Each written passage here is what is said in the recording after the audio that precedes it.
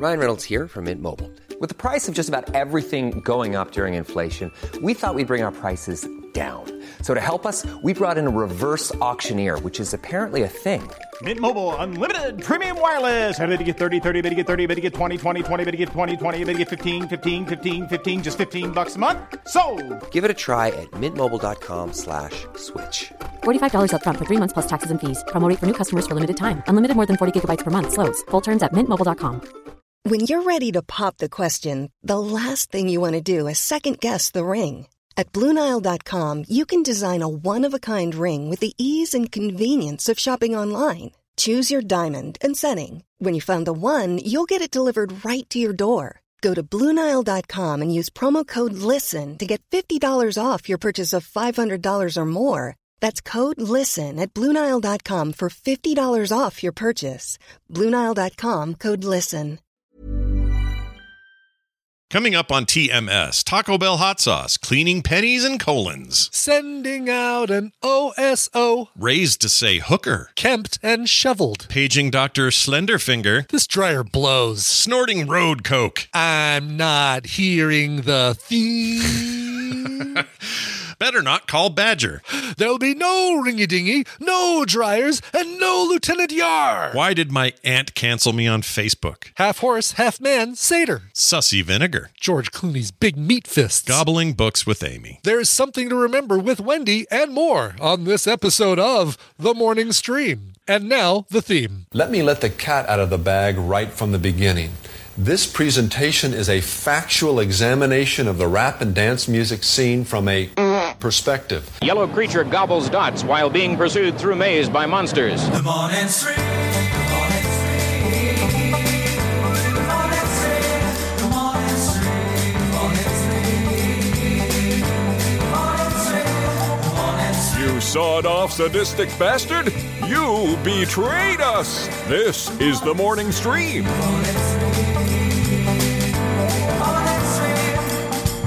Good morning, everybody. Welcome to TMS. It's the morning stream for Thursday, April 6th, 2023. I'm Scott Johnson. That is Brian Hibbett. That's right. The H is silent, though. You don't pronounce the H. No. It's just there. It's just there to let you know, hey, I'm an H. Yeah. Way back in Brian's line of people, they had the H in there, but they took it out before they came to America to strike out a new plan. Exactly. They left it back in Birmingham with the Peaky Blinders and... Yep, that's where it'll stay. That's where that H lives now. Yep, it's the H Club there in Birmingham, England. Anyway, hey everybody, welcome back to the show. It's me and Brian. We got stuff to do today. It's a Thursday, which means the week is winding down in a way. Not really. It is. Still plenty to do, but feels like it's winding down. Yeah, plenty to do that I wasn't planning on doing. I took my car for an oil change yesterday. I told you, I don't know if I mentioned on the show, that it's been squeaking even though I had new brakes installed last week. Crazy neighbor installed new brakes for me. The brakes have been squeaking still. And I had to do an oil change anyway. So while I was there, I said, hey, do you mind just peeking in, looking at the brakes and just seeing if you notice anything unusual about them? Yeah. And the guy says, all right, your oil's all changed. And looks like one of your brake pads is cracked. Oh, shit. Damn it. Wait, is that a part of what Dave replaced or did for you? That is part of what Dave replaced. Yeah, he replaced the brake pads. Dave, come on, man. But no, I'm sure it was a manufacturer defect. I'm sure. Yeah, I'm positive. I'm positive it was that. It was nothing else. So, no other chance. So I think I might be, because I don't know if he's going to be available today, so I think I might just be replacing that one on my own. But I can do that. That's an easy enough thing. Have you done that before? I've never done a brake before. I have. Yeah, okay. Changing brakes, and my God, you can, going to the store and buying brake pads, $30, $40 for 2 pairs of brake pads for your front wheels. Frick. And about an hour and a half of work. You know what? They charge too shop much. And do it. Yeah. It's going to be $350 to $400. Yeah, I'm never doing that again. I'll never do that again. Yeah. YouTube video. I hate to say, this is where the Neo learning Kung Fu and us learning from the YouTube is kind of like where it's at. You learn how to change it or replace the brake pad on YouTube, and there are really good tutorials on how to do it. Oh, I'll bet. Yeah. That would make my dad really proud if he knew I was doing that, because I'm notoriously bad at car stuff, but I've done oil, I've done brake fluid, I replaced an oil filter a few times. Yeah. What else? That might be it. I don't know what else I'm doing in there. Not really a car guy. Yeah. But that's Slide cool. says, you change your own brakes, but don't do your own oil, which is like 500 times easier. He's saying to me, yeah, but it's cheap to have somebody else do my oil. It's expensive to have somebody else do my brakes. It's just less a value proposition. It's less about, can I make more money doing freelance for an hour versus working on my oil for an hour? Yeah. You can get more with freelance. It's just a value. It's just a value thing. You just have to. It's a total value proposition. Exactly. I get that. Like if they were charging $500 to change your oil, you'd do your own oil, of course. I would do my own oil. Exactly. Yeah. Yep. Yeah. It's all about price and I don't know where your head's at, I guess. Exactly. But it is a valid question. Slide 1, 2, 3, 4, 5, 6, 7, 8. I guess there were 1,234,566 slides before you. There was a lot of those. Yeah, man, way more than you would think. More slides than one would expect. Many slides. I guess I did an air filter once. So that's one other thing. And I've changed. Air filter. Yeah. Yeah. Air filters are easy. Unscrew, lift a thing, plop in an air filter, close it. Yeah. Have you changed a battery? I have changed a battery. That's true. There you go. That's multiple easy. times. It's not hard. I even did the thing on the road with the Coke, where you pour it. The contacts aren't working good on an old corroded battery. No, when I snort Coke and then change my tires. Got it done in 8 minutes. Yeah, it was amazing. And I never needed to sleep. I kept driving. No, I went. I poured. You pour the old thing was if you pour Coke on a corroded contact on a battery, that'll all melt away, and it worked. Clean the corrosion off the battery. Yeah, it freaking worked. But then I didn't have that realization of like, well, I can't drink Coke again because that's weird that it does that, and yet we're drinking it. I didn't even connect the two. I just kept drinking Coke like it was no problem. But no, yeah. If you ever want to, these science experiments. Got an old penny that looks all rough and haggard and gross. A little bit of Taco Bell hot sauce. Only hot works. Fire, Diablo, medium. None of the other ones work. But their hot sauce will make that penny look brand new. What's in there that does that? I don't know, but I still put it on my freaking Burrito Supreme. Me too. I like the hotter one. Oh my gosh, I didn't know that. I didn't know you could clean your pennies with Taco Bell hot sauce. That's crazy. Yeah. Oh, is it just the vinegar in the hot sauce? Oh, is that what it is? Just vinegar does it? That's boring then. Yeah, right. But then also now I'm looking sus at vinegar. I don't trust vinegar now. You just rub some salt and vinegar potato chips on that penny. And that's right. Good as new. Yeah, we're dipping eggs in it for Easter. Boy, what the hell's going on with big corporate vinegar? That's right. We're trying to think of a good one of the corporations. I guess Heinz is the big vinegar. Like I think we have Heinz vinegar in our. Oh, are they a big purveyor of vinegars? I don't know if they're big, but I know that I'm pretty sure that's the brand we have. Yeah. Have you ever had a thing where? Except for the balsamic. Oh yeah, the balsamic. Yeah, you can. That stuff's good for you. Yeah.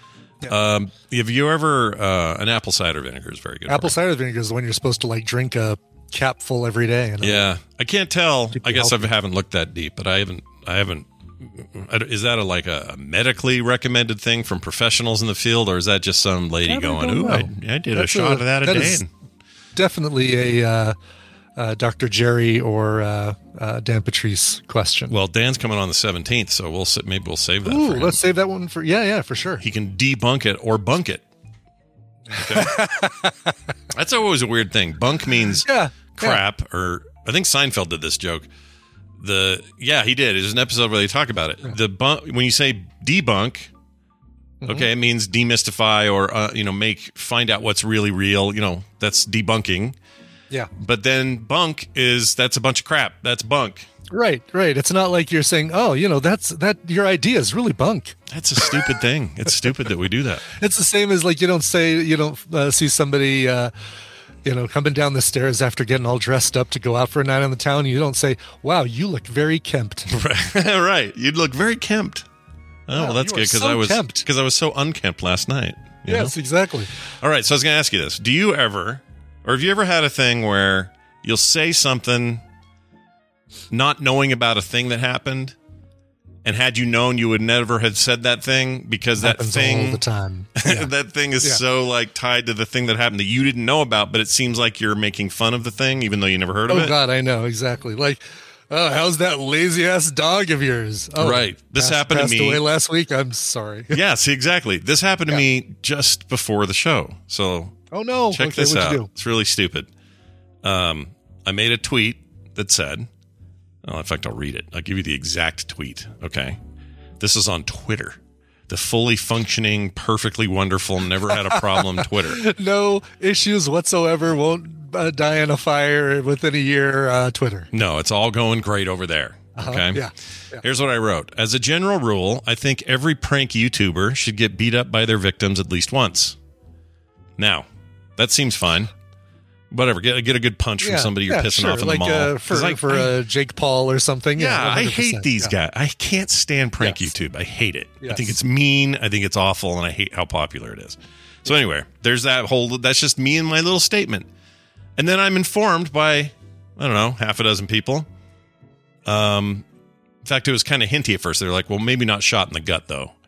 Or maybe not something. They kept referring to the shooting. And I went, I didn't say anything about shooting. I'm just talking about, smack the guy or something. Yeah. I dig down a little deeper. There's some story about a recent YouTube pranker who got shot in the gut and killed because he tried to prank somebody and the guy pulled a gun and killed him. I didn't know. I had no idea. Zero idea. This is completely out of my purview. I had no idea. So when I said this, it's like saying, I don't know, on JFK's murder day, me going, the president sure likes to go back into the left, or whatever joke I would make. And not knowing that, he just was killed in Dallas like 5 minutes ago. I don't know. So I guess what I'm saying is Twitter sucks. I guess that's what I mean. Exactly. I take it you didn't get a single person that said, "Oh, Scott, you might not have heard the recent news that came out about the YouTuber who got shot." Funny enough, they clearly I know you well enough to say that you wouldn't have put this tweet had you known. So I apologize for having to be the one to let you know. Yeah, I kind of hate how well is that you more just than 288 characters. You just summed it up so well. Like that's the missing piece, right? Yeah. All the other interactions fine. It's like say stuff, reply with stuff, do stuff, whatever. But no one ever stops to go, maybe, just maybe, they didn't know about it. Yeah, exactly. You know where you'll get that? You'll get that in the Frog Pants Discord. That's Will right. You get it anywhere else? That's right. You might get something on YouTube from a family member. I mean, not YouTube, Facebook from a family member, but that's about it. And that's a stretch that they'll even do that for you. That's a stretch, yeah. So go to hey, this has been a long loop back commercial for our Discord. Frogpants.com/Discord. Go join today. You'd be welcome. Why did my aunt just cancel me on Facebook?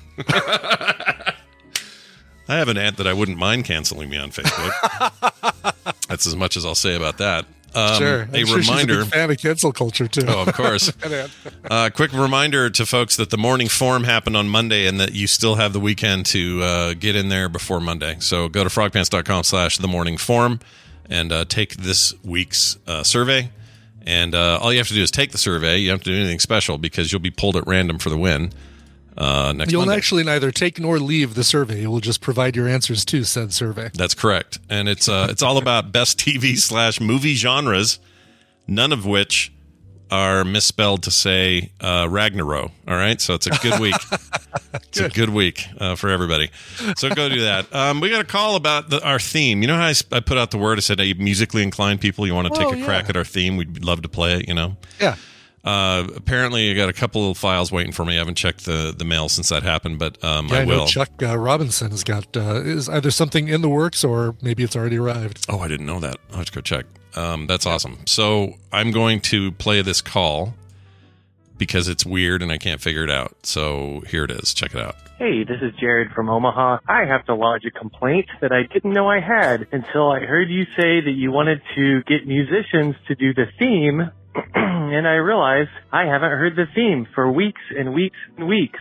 I don't know if it's because I'm a Patreon and it doesn't play the theme, but when you guys do the pre-show, it then goes straight into the show and you start talking and I never hear this theme. I don't hear the Van Skyhawk theme. I don't hear the Bow theme. I don't hear any themes and I want to hear the theme. And it's the theme. Give me the theme. That's all.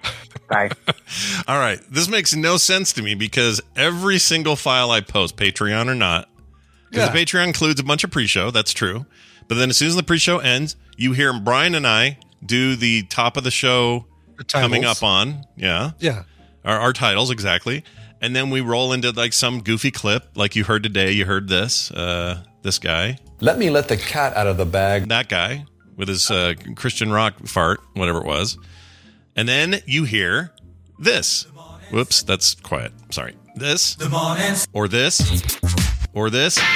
You hear the theme every time. Yeah. So I thought, wait, for weeks, what's he talking about? I go back just in case, like, I effed up. And it's entirely possible I screwed up. To see if there's an audio issue. Or maybe I glitched it out, or I started a mark or two earlier. Or who knows? It's all possible. And I'm not, I wasn't immediately like incensed. I was like, well, wait a minute, maybe I screwed up. So I went back and I just checked them all.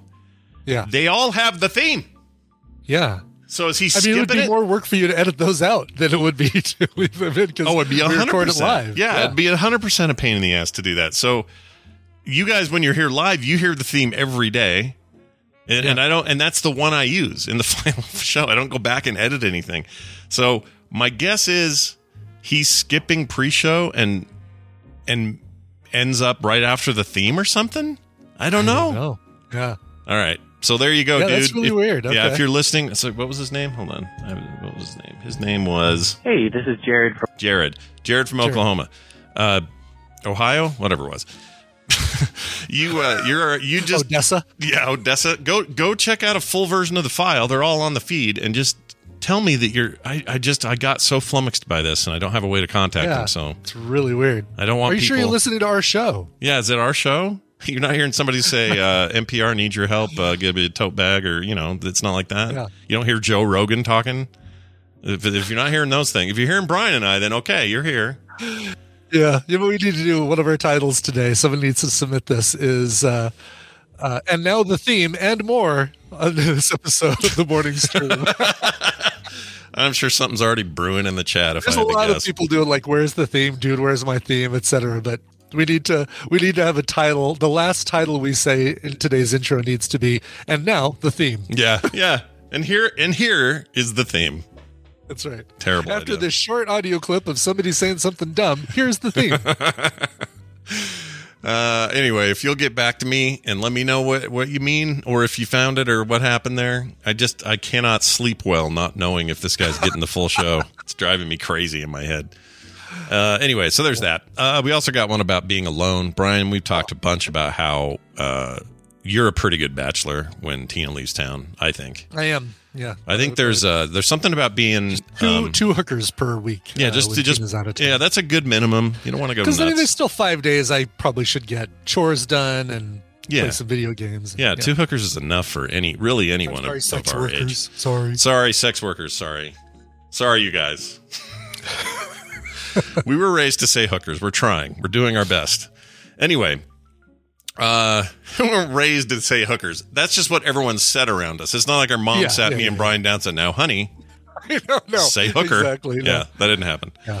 Anyway, what was my point? And we've talked about how me, Dunaway, and a few others I know of are terrible bachelors when our wives leave. We're awful at it. I have a theory that it has a little bit anyway to do. I think Brian's just an independent spirit, but I think it also has a little bit to do with being an only child. When you kind of left to yourself a lot, or you don't have a brother or sister vying for attention or any of that, I think it might be just a natural slide into that space. Whereas some of us are just like, I'm used to all this people telling me what to do or whatever, and we just we want it. I don't know why we do that. Anyway, without understanding how it works entirely, I want to play this thing from Amanda who wrote in. So here you go. Hi, my name's Amanda. I'm calling for TMS. I was just listening to one of your past shows where Brian Dunaway was on his own for a week without the spouse and kids, and you guys were talking about how Brian Ibbett is probably the best bachelor, but still you guys can't be left on your own for very long. I just wanted to pipe up that as a woman, I am horrible by myself. If my husband is gone for a week or so, I am completely worthless. I go to bed late. I don't get up on time. I eat crappy foods. I play video games all day. So it's not just the guys that struggle. It's the women as well. Thanks for all you do. Bye. It's good to know. Wow. No kidding. That surprises me. Because whenever I always feel like, the women in our lives are the ones who they're put together. They know what they're doing. They're the ones that, like you said, keep us on track. They're the ones who tell us what to do, and we do it dutifully when they're around. Yeah. So I would just expect that, that it's across the board. Yeah, I would have too. Or I would have, at the very least, I guess I would have thought, I don't know. They just feel this again. It's just a lot of stereotypes in here, so forgive me. But my wife is just straight up better at life, like life stuff, like making sure. Oh, do we have enough food for the week during the snowstorm? Do we know who's getting picked up and going where? When do the kids have their braces appointments? Like, I don't know any of this shit. Like I should. Yeah. I'm not saying I shouldn't. This isn't like me. I'm not saying I should be, as a man, naturally absolved of all those responsibilities. But she's so good at it that I just don't have to think about it. And when she leaves, then I'm like, oh, crap, I have to think about these things now. And I don't like it. And then I start getting in my own head about, I hope I die before she does. Because, I can't do this. I'll be lost without her, yeah. Yeah, right. I can't do this, but she can do it. I won't know what to do. Yeah, but in my head, I'm like, she'll be fine. I'm not. What am I doing? She's not going to. She'll be okay if she leaves. But anyway, it's an interesting dynamic, and I appreciate the call. I think Amanda's someone who called Skim before and is involved in something law enforcement wise. Anyway, I think she's much cooler than she's letting on here. I think she's kind of awesome. Yeah. Anyway, September says, "Yeah, I'm surprised you guys have that gender role idea, regardless if putting it as a compliment. It's it's not even like we're trying to compliment women, which we do, but it's like we just always assume that you guys are so much better. I feel like you are better people. I'm sorry, like I get yelled at for this by dudes' rights people. They get mad when I say this, but I just think." Like when we've talked about it before, who would you rather get a massage from, or better yet, which doctor would you like to have examine you? Your most vulnerable state. I'm standing there. You got to check my prostate. All these things that nobody wants to do. I prefer a woman, not because a lady's gonna be nothing.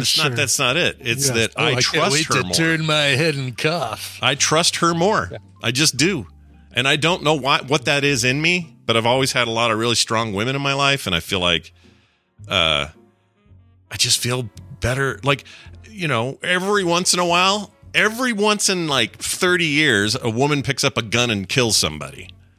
Men do it every 5 seconds. Yes. Every war that's ever been started in this world that I know of was started by some dude. Yeah, the women don't do it now. In a lot of cases, they were the societal. They were in their societies. They were very repressed and couldn't do anything, let alone start a war. But so I'm not. I'm acknowledging what history is. But my whole point is, I trust them more. I just straight up trust them more. I would trust a female president more. I would trust. I don't know. If the head of Disney was female, I'd be stoked. I don't know what it is. I just think they have a better sense of like. Right and wrong, and I know I realize I'm painting this with a broad brush, Brian. I know. Yes. No, it's just it's just the amount of extra paint you're using is the I'm digging into the third can here. It started as a little doodle, and now it's turned into the ceiling of the Sistine Chapel. Yeah, it's just I don't know. No, I know exactly what you mean. Listen, doctor-wise, honestly, 99% of the time, I don't care if I get my regular GP or another doctor there or one of the PAs. But if it's we need to do a prostate check. Okay, who's got the skinniest fingers? Yeah, who's got the you're going for finger slenderness. And as it turns out, the ladies just naturally muscle bone density and all that. Women have little skinny fingers. So I just did this. I flipped my computer off. I didn't mean to do that. We'll get Janelle to take a look at you. Oh, great. Is she more the Ming-Na Wen type or the Ronda Rousey type? What give me the. What a weird pull. I know. I swear to God, I could not think of like another small dainty like. Yeah, I would have gone like. Anya Taylor-Joy or something, but Brian went Anya right. Taylor-Joy's a good one. Yeah, yes. go right to Ming Na Wen. Yeah. I think of ER as basically what I think of. Oh, that's a good point because she was on there. Yeah, that's a good idea. Yeah. You don't want George Clooney's big hairy knuckle up your butt. No. Maybe Anthony Edwards. He he got a slender smaller finger. than sure he didn't have big meat fists. Yeah. like George Clooney. That went places I didn't expect, but I'm glad we went there. All right, one final thing before we call Amy. This is interesting. We got an email from Mark, the CPA in Portland. So we got an actual certified public accountant. Excellent. Who says this? Hello, Scott, CPA here. Just listened to today's show, and I thought I'd clear up a common misconception about flat rate taxes, because I was going on about, hey, it should just be 20 or 30%, whatever it is, and we're done. Which always sounds good, right? But there's the devil's in the details. So he says, while the flat tax rate would certainly be bad for the billionaires, it is really those on the lower end of the scale who would suffer the most. For someone near the poverty level, the amount of disposable income you have is much smaller than someone with a high income. For example, if I'm a rich guy and I make $100K per month, a 30% flat tax would leave me with $70,000 to spend. If I'm a poor guy scraping by on $1,000 per month, that flat tax would leave me with $700. That's 30% is going to affect the poor much more. Yeah. This is why flat taxes are often described. 30% of the 100% of the 10% of the people making 45%. I admit, I will at least admit last night reading this email, I kind of heard it in his voice just a little bit. But I more heard it in your impression of him than I heard and my impression of him, I think, is really my impression of Larry David's impression of him, basically. I think, which is, we all think is the best, right? We all like his thing. I think so, yeah. I think so. Even though Larry David even admits, I don't do a very good Bernie Sanders, but I think it's great. He's got the Dana Carvey rule, though. It's like the essence of that is perfect for you because you're similar age, your hair's all white and pulled back like that. Like you look like Bernie Sanders anyway. Exactly. So works really well. So anything you say, even partially sounding like him, is going to work. Yeah. But he goes on to say, this is why flat taxes are often described as regressive. They hurt those at the bottom much more. I thought I would clear that up. Mark the CPA. I mean, I'm bad at numbers anyway, but I hadn't thought of that at all. So that's really interesting. And I trust him. Sure. Even now, if he was a lady accountant, boy, would I trust him even more. That's right. Our lady accountant, we have a lady accountant working on our taxes right now. Yes, that's right. Smile 1 2 3 4 5 6 7 8, whatever his name was. Yeah.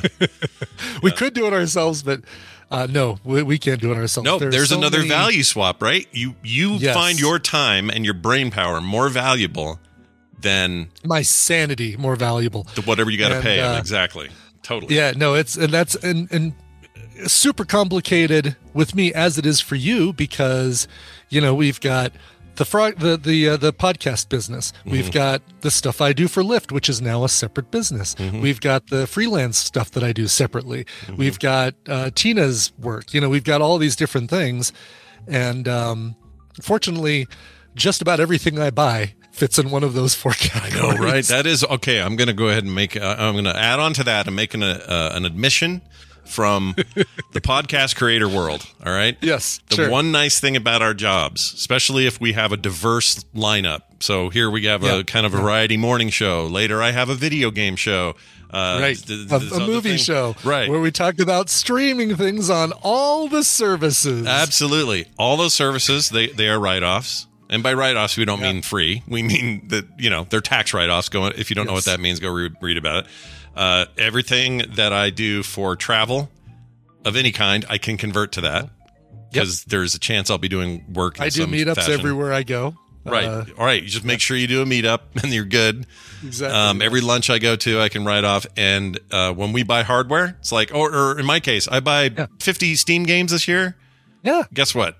That whole thing. Frog Pants plays. Exactly. Yeah, it's pretty great. Free Rangers jokingly says, so Brian can claim the cup noodles he bought as a tax write-off for TMS? Yes. Because would I have bought it otherwise? No. I bought it to eat on the show. Yep. Of course. 100% a work thing. As weird as that sounds, it is. I have a card that I use specifically for anything that is related to any of the freelance podcast Lyft, whatever work that I do, and Same. that's the one that. Which one do you? So I use an American Express because they give me big rewards at the end of the year. What do you do for that? Card? I have a Southwest Airlines card that gets me points. And at the end of the year, I can trade in those points to sit at the airport while they lose my luggage and can't fly me anywhere for Christmas. It's a great trade. Yeah. No, but seriously, 9 times out of 10, and the years I've had it, it's been fantastic. That the points you get at with Southwest, because we had the companion pass. Not last year. I'm sorry, we had it last year. I didn't get it this year. Right. But if you, for your business, you're spending $100,000 a year or something, or maybe it's even less than that because you get double and triple for certain categories. Right. You get companion pass so that when you buy a ticket for yourself, your wife, son, partner, whatever, gets to go along free. That's pretty good. Yeah. That's pretty good. If you're traveling a lot, that seems like a no-brainer.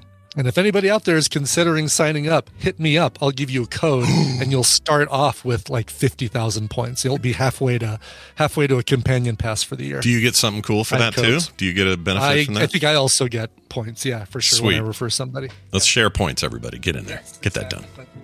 No, I'd recommend doing it even without the points. That's a really good thing.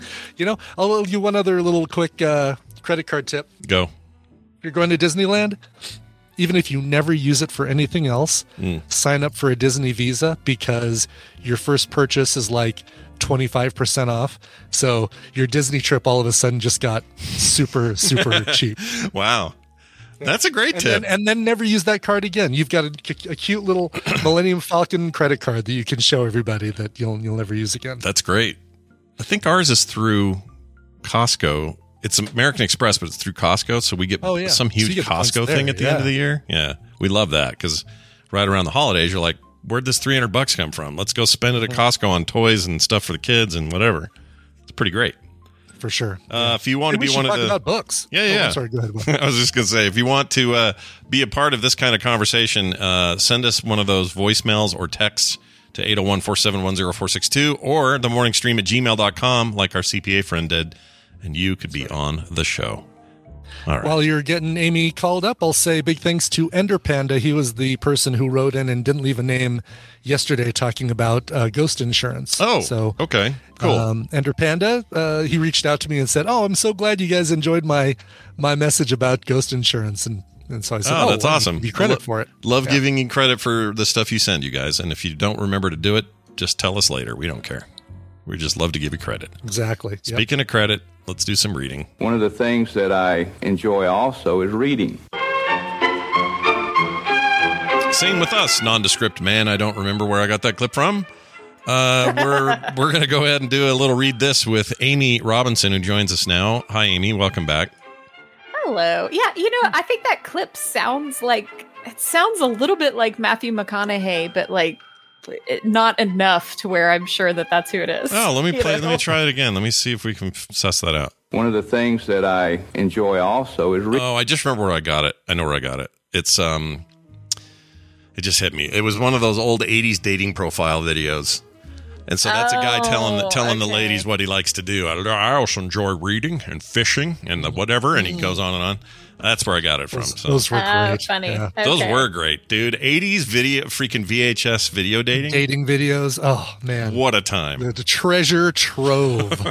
What a time to be alive. Also, any 80s videos are fantastic. Yeah, I follow a bunch of accounts on TikTok where they're like, they play like all these old PSAs and stuff. Like I saw one this morning with Michael J. Fox telling kids not to play with matches. Nice. It was fantastic. You'll have to share that one with me. good. I have a whole bunch I follow also, and the one I get a lot of show content from was this one called VCR Party. Yeah. I follow them. I think they have a big YouTube thing going on too they're more famous for, but they just put up little short weird VHS stuff from like the early 90s and 80s, and they're all horrible and wonderful. Like and like a lot of them are like those kind you would buy and say, well, you bought this video because y'all want to learn how to hunt with a stick. Well, me and my brother Bubba, like that kind of stuff. I love it. Could watch it all day. Anyway, Amy, welcome back. Cool. I'm just trying to visualize the Michael J. Fox videos.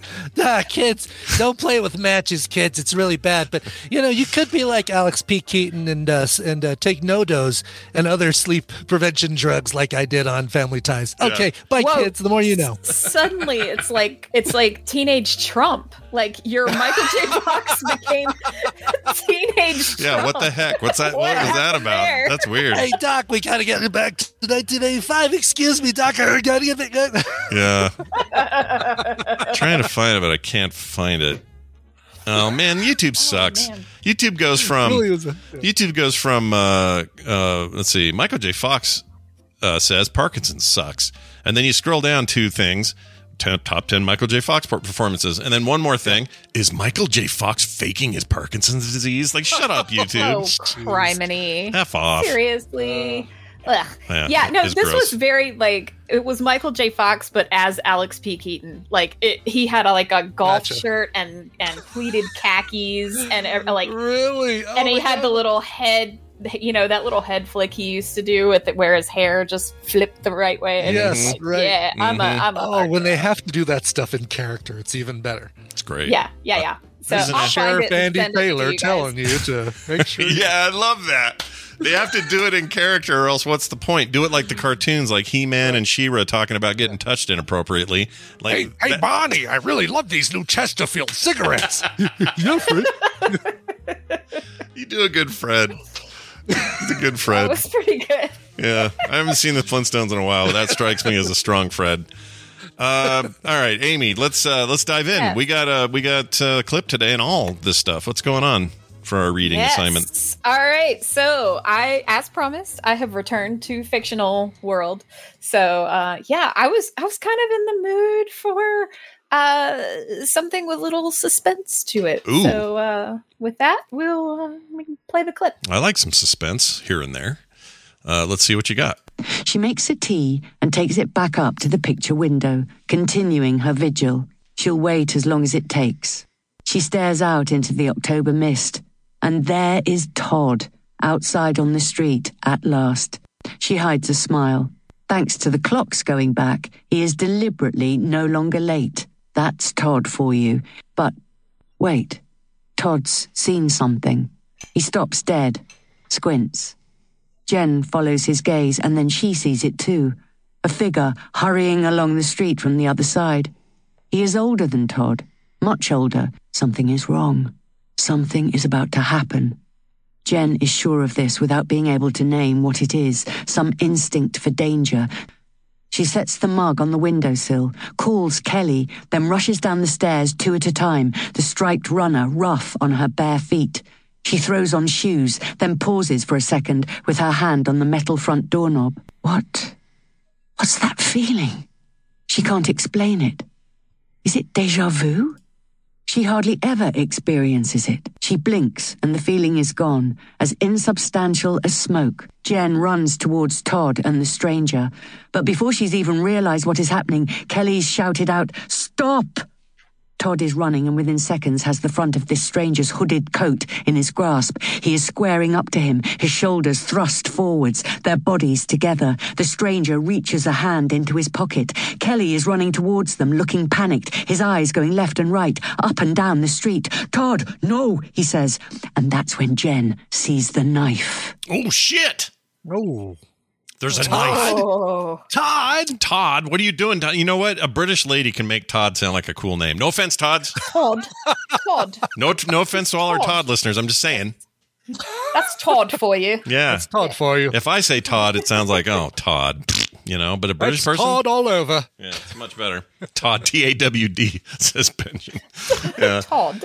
So what is this intriguing, mysterious novel? Yes. So this book is called Wrong Place, Wrong Time by Gillian McAllister. And I gobbled it up in 2.5 days. It was really, really good. You heard basically the setup there. Yeah. So woman observes something horrific, and then she wakes up the next morning and she's in the day before. Whoa. And then and so nothing has happened yet. Nobody knows what she's talking about. Everybody thinks she's a little bit crazy.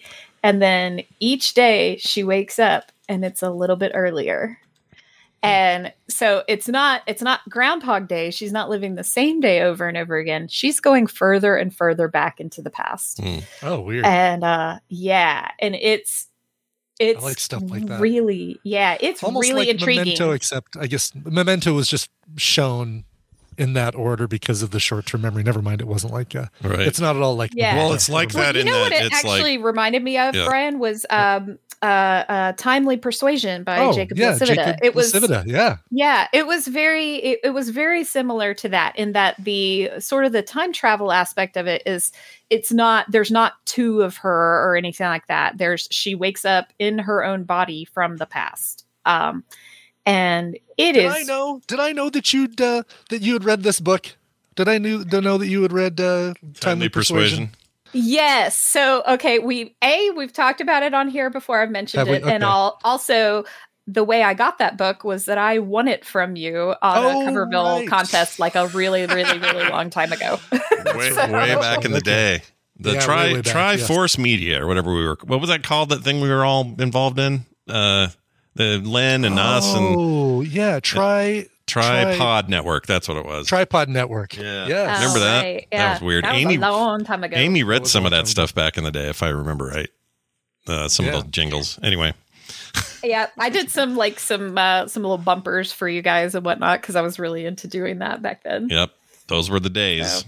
Anyway, well, this sounds... by the way, I'm happy to do, but of course, Fletcher. You got Fletcher. Well, Fletcher's a hardcore, he'll fight you, is what he'll do. He'll fight. And, plus, Fletcher's a dude, and we all know Scott would prefer ladies. I prefer ladies to dudes, as I've mentioned. Yeah, so... You guys were cracking me up, and like before you called me, I'm like sitting here, like because usually I'll have like one or two things that I want to call back to, and finally I just threw the pencil across the room. I was like, forget it, like there's too many things to call back to, because you guys are just cracking me up. Sure. But yes, I will say that when Chuck goes out of town, I am the one who is a complete really mess. Yeah, I mean, now I shower and I do the things, and I'm usually went up on me. Yeah, I'm usually spending the time like doing some kind of a crafty project or something like that. Mm-hmm. But yeah, like I eat like ridiculous mess. Like I DoorDash it, or I have this one like egg sandwich that I like to make. It's just like, it's just like a little fried egg sandwich. It's very simple, but croque madame or something. Sure. Croque monsieur. Yeah, it's like no, it's not even that complicated. It's literally like scramble up an egg, fry it, and then put it between two pieces of bread, with a little bit of mayo. I relate to this too much. Oh my gosh. Yeah. Wow. That's it. So like that's how I eat when Chuck is not here. Especially like, if the kids are here, it's a little different. Like I will actually feel like, okay, we need some kind of meal, but it'll be DoorDashed. Mm-hmm. Most likely it'll be DoorDashed. Wow. So it's me. I am the one who you're the one that knocks. Keep it together in the household. It's I guess there's probably every couple's going to have a version of this. But I wonder if there are anywhere that people just go, nope, we're equal in every way. There's absolutely zero difference. Doesn't matter. I paid the bills today. She paid them tomorrow. We're all the same. They probably exist, right? Those people? I think so. I mean, I do all the bill. Well, I do 90% of the bills here. She just manages, I would say 100% of the house. Yeah, so there is an evenness there, but yeah. Thankfully, Kim handles all the get everything ready for the accountant every year, because I would lose my mind. Oh God, yeah. Yeah, I will say that's my job. I have to gather up all the stuff, but I'm proud to say that I did it, and I did it. Well done. It's now done, and it's sent off to the accountant in time to not have to file an extension. Guess who I trust more than myself to do the taxes? My wife. Oh, yeah, without a doubt. And she's a lady. Is all I'm saying. Without a doubt. It would, I would like to get a book on taxes, but by the way, speaking of books, what's the name of this shitoutofluck.com? The name of this shitoutofluck.com is Wrong Place, Wrong Time by Gillian McAllister. It sounds great. I'm in the mood. I'm in the mood for some Speaking of segues. I'm in the mood for some hardcore mystery. You've brought what I'm in the mood for. Plus, it's sci-fi. Like, there's a little bit of a sci-fi feel to it. Yeah, a little question. It's got a little bit of a sprinkling of time travel and all that kind of stuff. And it's very, it's very like it reads like a British crime drama. You know what I mean? Like Cool. it like if you're watching one of those TV shows where it's like multiple episodes to solve the same crime, it reads like that. So it's really interesting, except she's not a cop. She's just a person who witnessed something and then suddenly is going backwards in time. Sure. Totally, because if she was a cop, she'd have to tell us that she's a cop. Yeah, that's the Right, rule. Isn't that the rule? Yeah. That's You the have to rule. tell me she you're was a cop. raised You have to to say tell us you're a hooker. cop. Yeah. Mhm. If you know what, in a weird way, Breaking Bad was educational in that one regard. It was 'Cause totally. I kind of thought Badger. you did have to say it, but you don't. You don't have to say that you're a cop. At least not in that with state, not New Mexico. So I don't know how that works here. It's really funny that people thought that you have to say it. I really did. No, totally believed Yeah, I it. totally Yeah. believed it when people say, you have to tell me you're a cop because, there was like something where if you were undercover and you were going to arrest or you had to, you were going to make a drug deal, you had this, if you're a cop, you're required by law to say you're a cop. That is such horseshit. But I just thinking assumed about it it was now, true. it feels so dumb that we would have thought that. I mean, really, If that ever worked, there would be no undercover cops. Right, It was literally exactly. Every person a drug dealer meets, they would go, "Are you a cop?" No, Are you're, you a cop? you're absolutely Just right. tell me. Everybody Yeah. would just hand out pins that you would just wear on your shirt that say, "Are you a cop?" So that don't even have to ask the question. It's like, "Oh, I'm a cop. Sorry." It was really nice for about a day, feeling I was as stupid as Badger. Like for that hot minute, Badger and I, we were right here together, parallel lives. I was as dumb as him. My favorite thing about that storyline was like when they've got Bob Odenkirk like at gunpoint, and he's like, "Wait, why are you going to kill me? Why don't you just kill Badger?" Yeah, and they kind of look at each other and go, "Crap, we didn't think of that." Yeah. Like, Also, no, which we're not going to kill Badger. Yeah, you can't kill Badger. I love Badger. You can't kill Badger. Badger's great. Yeah. Keep No, Badger yeah. and Skinny Pete should live forever. Those two. I say, we're done with Better Call Saul. Let's move on and have Better Call Badger. Yeah, This Better should be Call the next Badger. spinoff show. Yeah, or don't call Badger and make it a 3-camera laugh track sitcom or something. That'd be funny. Yeah, if you call Badger, you're effed. Yeah, you're screwed. If you get to Badger and you're, I was about to say your Rolodex. Hi. Yeah. Hey. Well, speaking of the VHS days, my gosh, that's Yeah. great. Even then, I had a sharp wizard or something to do all that for me. But anyway, it's always good to have you on. This book sounds like a good one. It'll be up on quicktms.li as well. And always good to hear from you. We'll have at least one more of these. No, 2 more of these before we see you, right? I think. Yes. We should. Yeah. 2 more Yes. Thursdays. Oh, I'm so excited. I'm working Nervous on stuff. breakdown on the 20th, and I'll need that day off, a mental health day to get Yeah, stuff we together. may actually end up needing We'll one see. of those We'll see. days. We'll see how things go. But this is the week where all the swag rolls into the house, and I'm just starting to feel that itch of like, gotta box it all up and do all the stuff. And then some of it we can't box up till we get to Vegas. So we're trying to organize like where will this all fit in the trunk, and don't really have a trailer, so we're just gonna I've figure got it a out. big old arcade cabinet printing right now on the old 3D printer. So Nice. Someone's gonna win that shit. All right. Will it be somebody? so cool. Will it be So much you? fun. And I'm pointing to everybody. The collective To you. Will it everybody. be Yeah, you? yeah. All right. It won't be me because I'm keeping score. That's right. I am so glad you're going to be doing that. Yeah, you and I need to coordinate on the best tool for you to use to manage the brackets. The brackets. Yeah, because we're going to have multiple brackets, right? Nope, one bracket. Oh, I'm one capping bracket. it. Yeah, 64 players.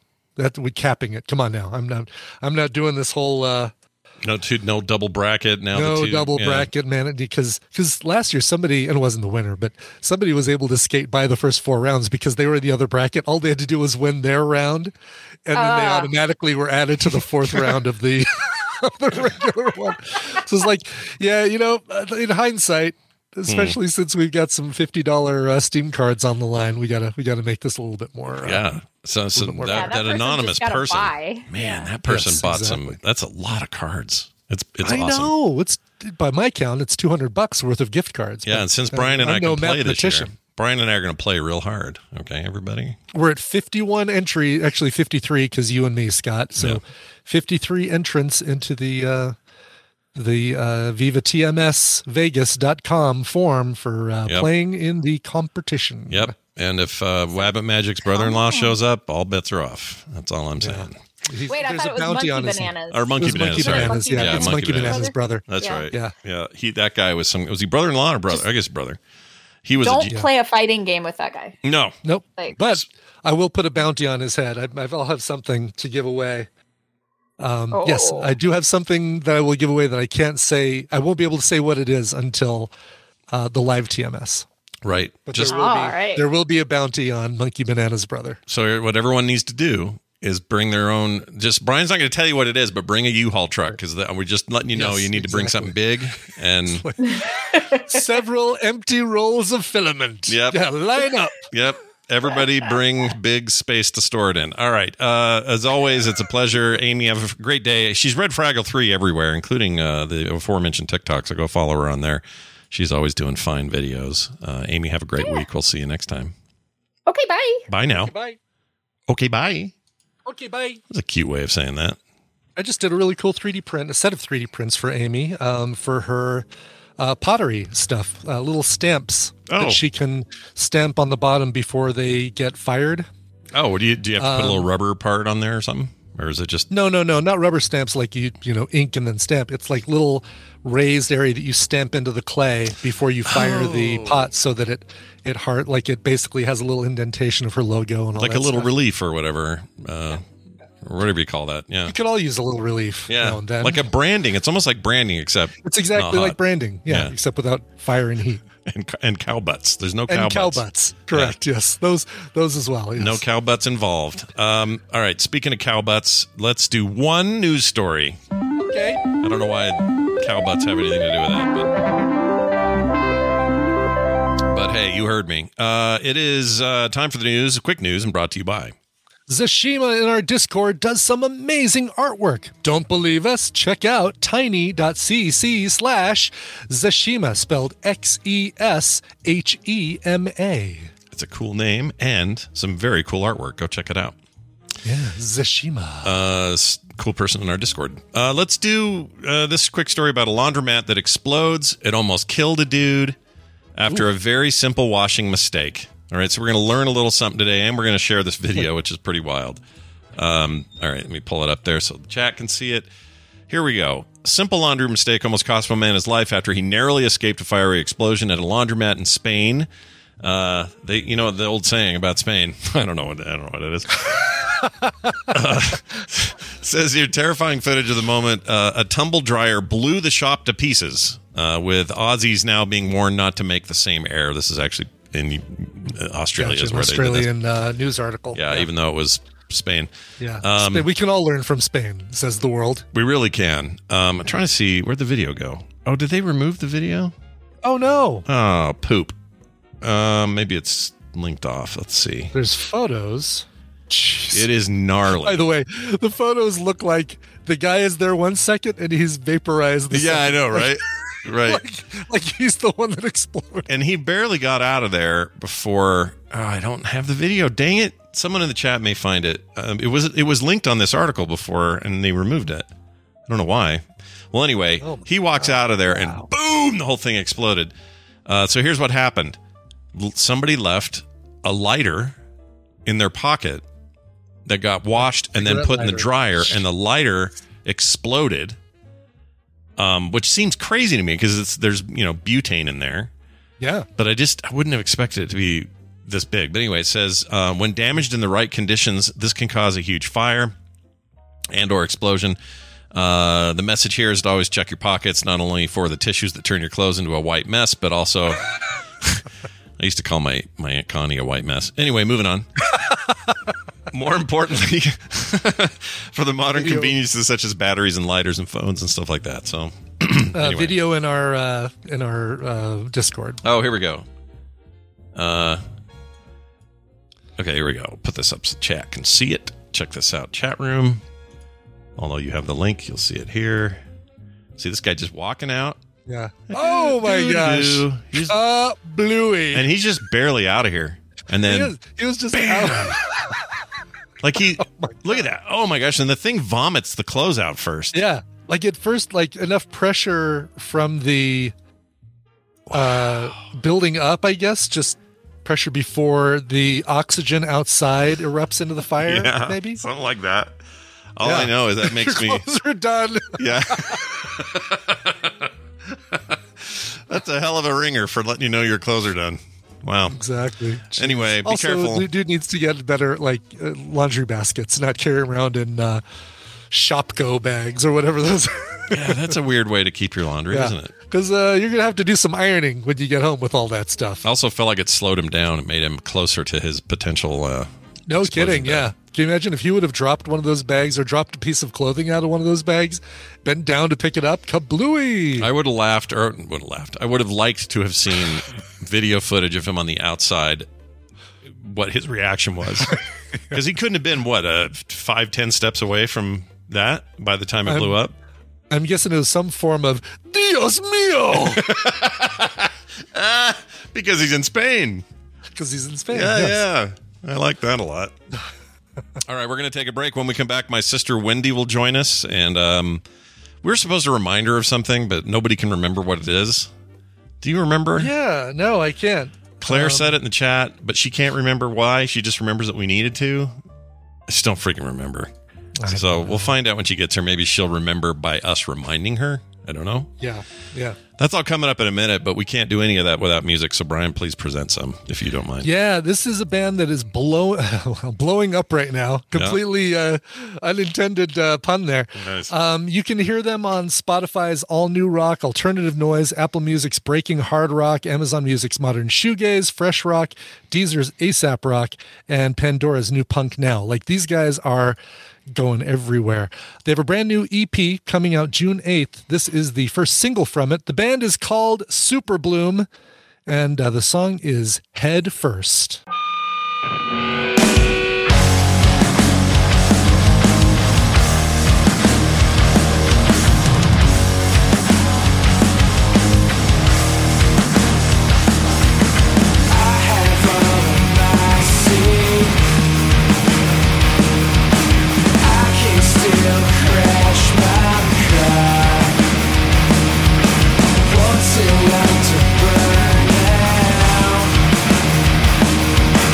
What's it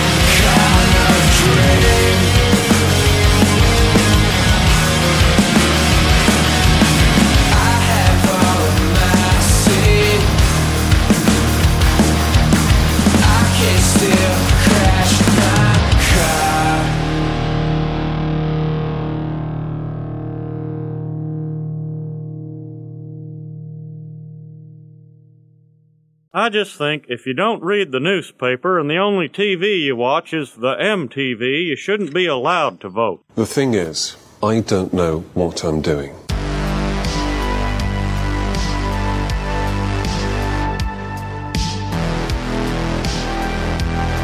The morning stream.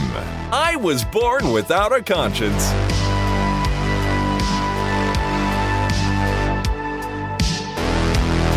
And we're back. Who was that again? Sure, that was the band Superbloom from Brooklyn, New York. Got another nice slice of the 90s kind of sound. You heard some earlier this week. This is another band with that kind of feel. Here is Head First, or that was Head First by, I'm announcing it again. Let's play it again, Scott. That is Head First by Superbloom from their upcoming EP, Life's a Blur. When you do Coverville for that many years, that statement is built into you now. It really is, yes. Here's Billy Joel with... Yep. You got the Casey Kasem gets into your blood and you can't get it out. I feel you. We're calling Wendy. We are experiencing rings of ringage. We don't know if we'll get rings of speakage, but we suspect we will. We were going to remind her that she wasn't going to answer her phone. That's what it was. That's what we forgot to remind her. She'll never pick it up. Also, maybe if this bug is pervasive throughout the world, maybe she's not getting the ringtone either. Well, possibly. Entirely possible. So hopefully she's looking at her phone or whatever device she'll be answering this on. And I'm ringing. We're ringing. We're still ringing. Oh, weird. All right, let's see. I'll tell you what I'll do. I know what I'll do. So while we wait for Wendy, there was a guy who put up a post about how he has been in and out of therapy for decades. 20 years of therapy. Different therapists doing different work, different levels of success, but never really quite feeling it. All right? He claims he sat down with ChatGPT, and within one night, he had gotten more therapy out of ChatGPT than he did any actual therapist. And literally, that's what he means. He's sitting there asking and sussing out stuff from ChatGPT for therapy. Okay. And he says the differences are the ChatGPT doesn't get sick of you the way that therapists can. Well, at least not outwardly. Not outwardly. It might be. It still might be, but you don't know. Yeah, we don't know. But as far as we can tell, it doesn't seem to care about that stuff. It doesn't. It doesn't have any of the biases that humans have, regardless of their level of training. Like he was explaining this whole thing about how he could get straight up amazing therapy via ChatGPT, and that the future of therapeutic help will happen through the help of AI. What do you think of that, Brian? You think that'll be true? What does your gut tell you on this? Your gut. My gut tells me actually it's kind of believable, really. I mean, if it's looking, the thing is, it can only tell what you're saying and can't do any sort of figuring out what you're not saying, which I think is probably 90 or 80% of therapy. Right. So you can say, well, I have all these weird feelings about my father or my mother, whatever. And a therapist can look at you while you say that and kind of suss out, oh, wow, I think there's something underlying there. When he said father, he said it in a different way. Let's dig deeper into that. Whereas AI would say, you are connected to your parents by genetics, and that is a thing that can sometimes cause problems. Humans are dead. Yeah, like that. Speaking of which, Wendy's here. Hi, Wendy. Sorry. Lead into Wendy, right? Hey, can you tell me, did the thing ring for you, or was it silent? It didn't. Something's weird. And so I was going to text you and be like, am I just going to sit here? And then I saw yours. I'm like, oh, no. So I think there's a bug with Discord's ringing. I don't know what's going on. Brian doesn't get a ring now either, so I don't know what's going on. Discord. Yeah, they'll fix it. I'm sure they're on it. If Wendy's here, we got to play this. Wendy. Random. Not a chance. It's good to have you back. It's my sister Wendy. She's a real therapist, not some robot, and she's here to talk to us about some cool stuff. I want to hear you guys talk about how AI is going to take over my job. Well, here's what happened. That's what we're saying is your job is probably the most safe job out there. Because I think you're secure. This guy claimed that using ChatGPT was better than 20 years of therapy. He'd gotten more out of the responses that he was getting there than he ever got from real therapists, which is kind of a bold statement. And I think Brian's right about body language and nonverbal tone, all that. All that stuff matters. And the AI, at least as currently constituted, isn't going to see those things. But there's a future where cameras and predictive models and stuff can kind of see the way a person moves or acts or says, and maybe I detected an eye twitch when you mentioned your spouse. I love that they're just going to be these crappy robots. This actually leads so well into what I want to talk about today, actually. But I'm going to argue really quick that guy, whoever this person is, probably true. Probably true for him. True for him, you say? True for him. Yeah. I see. That's a caveat. Because I can imagine 20 years of talking to people and it not quite getting what you need, and then this thing hits the spot. I mean, I don't find that threatening one bit. I'm like, oh, okay, cool. Someone take a little of the load off. But also, everyone's going to be really different, right? Like I have people who I see everybody online since COVID, and I have not gone back to an office just because I don't have one currently. And there are people who are like, I need to be in the same room with you. And I'm like, yeah, all right. You're going to go to see someone else because that's not what I'm doing right now. I think there will always be a need for a variety of things. And so, BetterHelp, you guys are familiar with that. You hear it on ads for it all the time. Yeah, they've done ads with us before in the past. Yeah. So they provide a service that is just never going to work for your Aunt Betty, but it's going to work for like maybe somebody who only wants text, and that is the way to start or whatever, right? Like, and they do a variety of things, but I think you'll find maybe once we're all AI living, it'll change more because more people be, comfortable or something. But yeah, I could see a future where it gets good enough. But there is something about human interaction, unless they put like skin on it. I don't know. There's a way to make this creepy and fun, but I don't know. Yeah. It's interesting. Well, Oh, go ahead. I'm sorry. No, I was just going to ask about this thing that maybe you were going to ask the same thing. There was something we were supposed to remind you of today. Last week you said, don't let me forget next week to say this. And the chat remembers to do that. We remember to do it, but we don't remember what we're reminding you of. It was some topic that required a lot more discussion than we had time for last week, if I remember correctly. Right. Well, and I also completely lost it. I wonder if there's a recording somewhere. But anyway, no one look it up. Because that's not what I'm prepared to talk about today. Oh, good. You're going to talk about something else anyway. Okay, yeah, fair enough. It's pretty complicated. I think I'll get back to it. I think I have a memory of it, and I'm definitely need more time to prep if that's what we're going to talk about. But actually, it kind of leads to a little bit what you guys were discussing. So this is funny. I run it by Adam. I'm like, okay, I can't remember what I was supposed to talk about. What should I talk about? And he just made up a bunch of dumb ones. And then he said, what if you just steal like Dear Prudence questions and answer those? And I was like, I'm not going to do that. But then I looked up a couple Dear Prudence questions. Oh my gosh, I'm not going to do that. Yeah. That is not a fun job, Prudence. No. Anyway. Not a good they're time. Also, eye-catchy. But anyway, so what I was thinking, though, of just a couple things that have occurred in the last few weeks with some clients that feel like they're, ageless in that we struggle with this because it's human psychological principles, but just, how they play out in your life. So we're going to talk about a couple, some thinking disorders and some biases that we have as humans. So we've talked about a few of these on the show before. We went through the list of thinking errors, justification and rationalization, that kind of thing. Yeah. I think we've also talked about the Dunning-Kruger effect, stuff like that, where psychologists and sociologists over time have studied these concepts and we have names for them and we sort of can watch them play out. And Brian, like you were saying, maybe the computer therapist simulator might miss some things. I think what it would be really good at is hearing someone talking and seeing the actual bias in real time.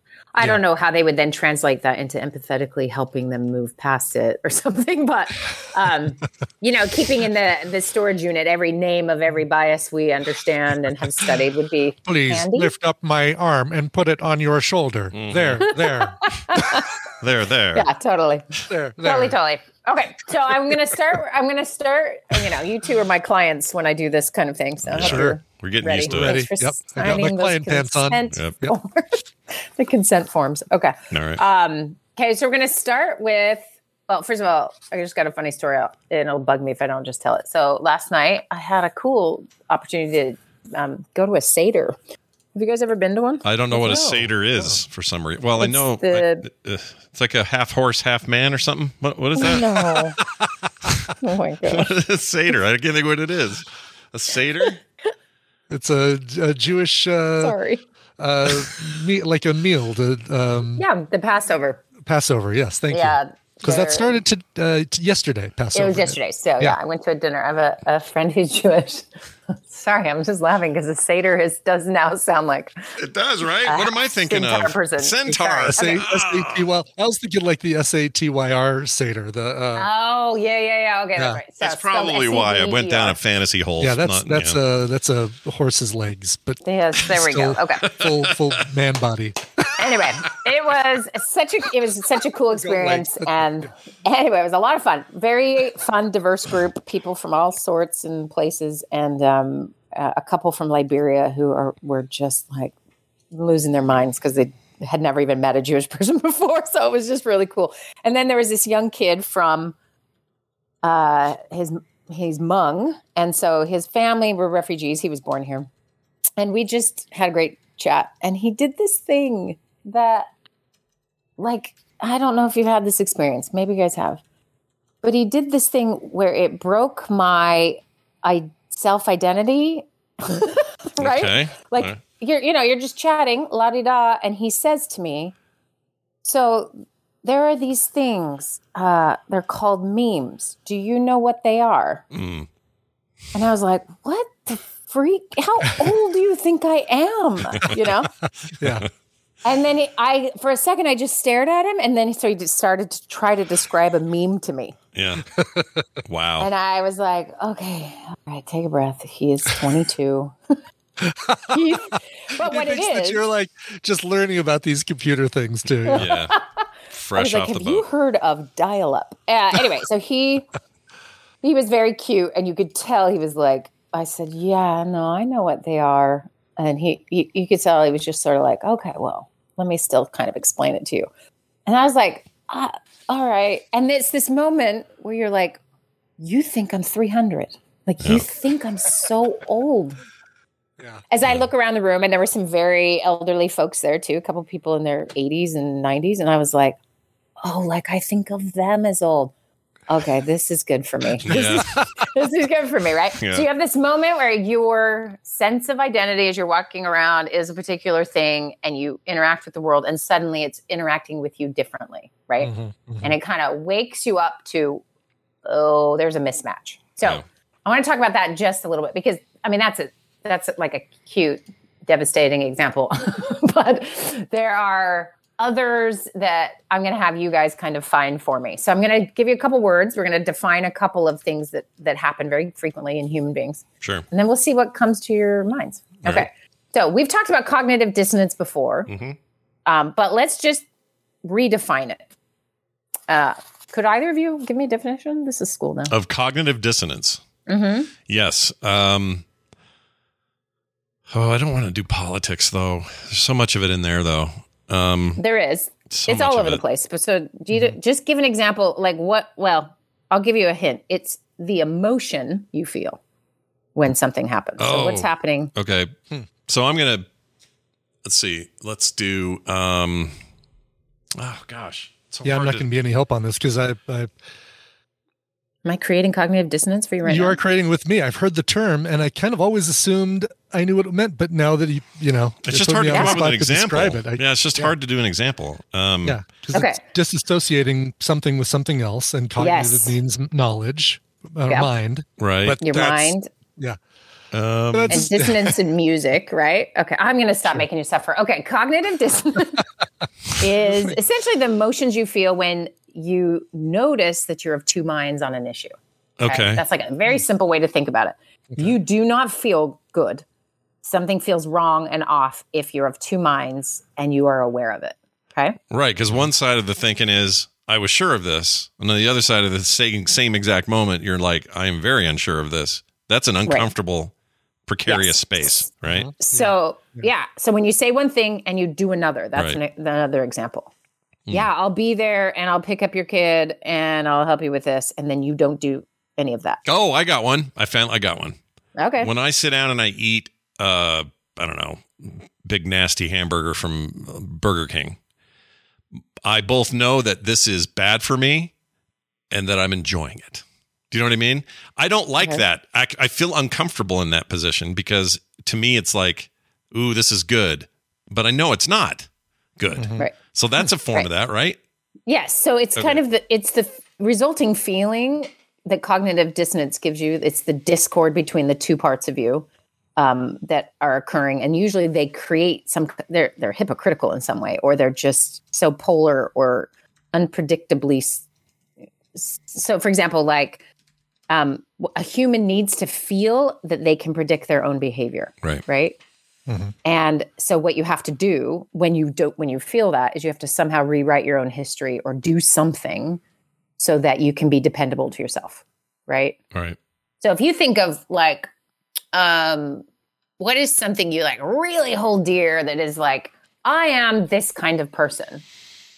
And then an experience comes up and there's some evidence to the contrary, right? That is the feeling. So I always help those that are in need, but here's a panhandler in front of me and I am not helping them. There is a disconnect. There's the dissonance. It occurs, right? But I have to somehow get to consistency. So think of my options. Good example. What can I do to get consistent? Or let's use your example. You're somebody who's always charitable and helpful. When you see someone in need, you help them. You think you are. That's the more important. You identify as such, right? Okay. That's important. you either have to change who you think you are and adjust it slightly and say, well, I want people to get the help that they need, but I don't want to just give them money that might not go to serve them long term. Right. Mm-hmm. So you could change your, who you think you are, or you can say, nope, if I'm going to say I'm this type of person, then I need to just give this person $5 when I come across them. I got one, and this throws Kim under the bus a little, so apologies to her. She'll never hear this, but she I don't know if she'd care if I'd say this or not, but right after 9/11, we had a really interesting experience. Kim is like doesn't care who you are, where you come from, what your color is, gender. She doesn't care. She just wants to, she's usually just there to help. Like, can I help? That's first thing out of Kim's mouth. And after 9/11, we were in the car one day and a car pulled up next to us that was 4 people in the car, and they were all Middle Eastern descent of some sort or another. And this is, again, right after 9/11. And she looked at the car and she looked at me and she goes, I hate this. I said, what do you hate? She says, I hate how uncomfortable I am looking at those guys and knowing that it's just because of this thing that happened like 2 weeks ago or whatever. Yeah. She goes, I hate that is even a thing because I don't know them at all. I don't know a thing about them. And now I've been either coaxed into associating the two by the media or by the coverage or whatever. Right. And some people turn that straight into violent, horrible things. But in her case, it was just this feeling of like, I know that they're fine, and I know that this is a weird feeling I shouldn't have, but here I am having it. Like she was just admitting to me, it's like, I feel that way, and I hate feeling this way. So tie that to what Brian said. So Brian's like, there's 2 options. One is to change the way you perceive yourself. Actually, what you used was rationalization. Well, I help people in this particular way. Yeah. And that's going to make that feeling die down, right? Or you go help the person keep it consistent.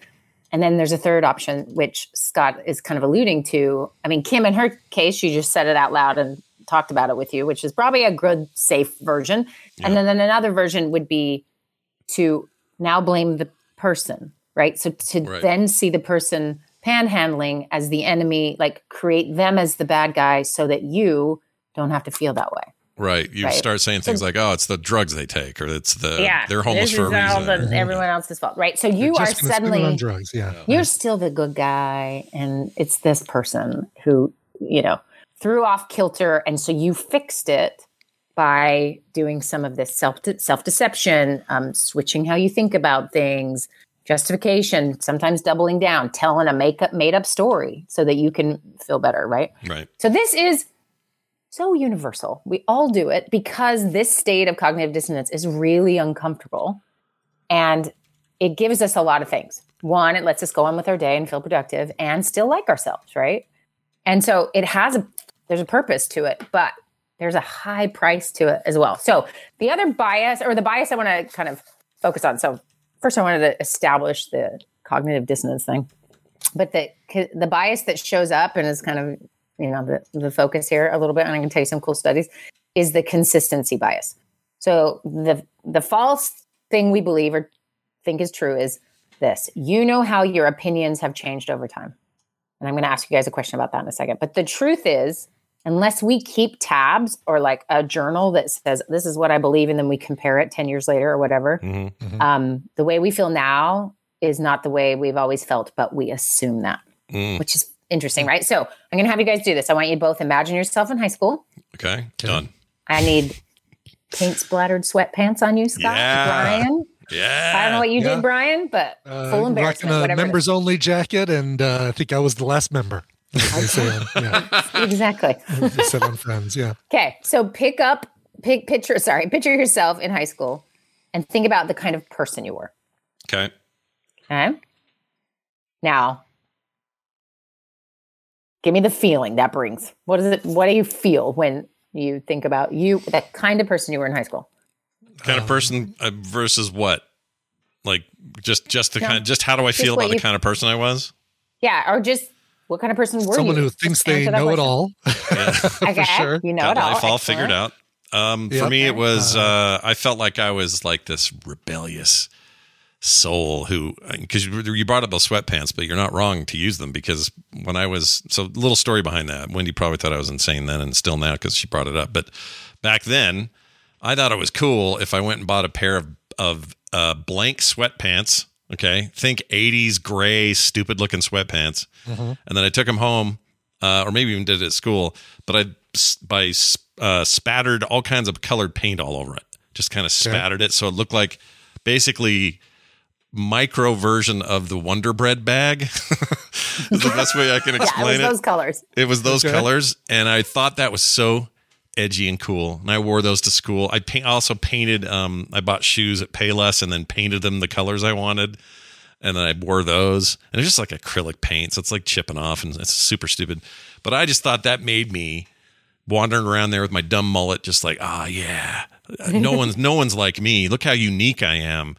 My grades are bad. You know why? Because I don't live by your standards. I'm up here. Well, I did a lot of that thinking. Sure. So that's how it feels when it reminds me of that. I think I was kind of a dork and I didn't know it. Right. Also, do you think not exactly those things, but how do you think of yourself now? As what kind of person are you now? Are you like everybody else? Oh, that's interesting. I don't know if I have a really good picture of myself these days. I don't think, Well, I don't know how to answer that. My young friend thinks you're 4,000 years old. Who does? Who thinks that? From last night. Who said that? My young friend just that you're old. The ones who have to explain memes. Yeah. I think of myself as less... I'm less naive now than I used to be.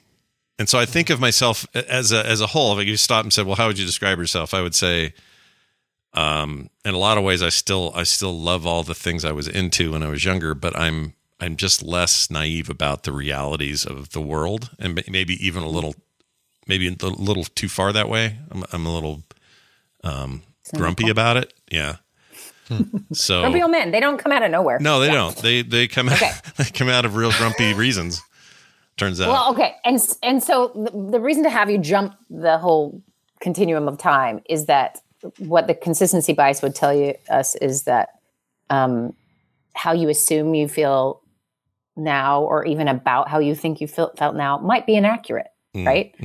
And that's tricky because we have such a need to have our self-image be stable, right? This is why we get in so much trouble when self-image is messed with or identity is messed with.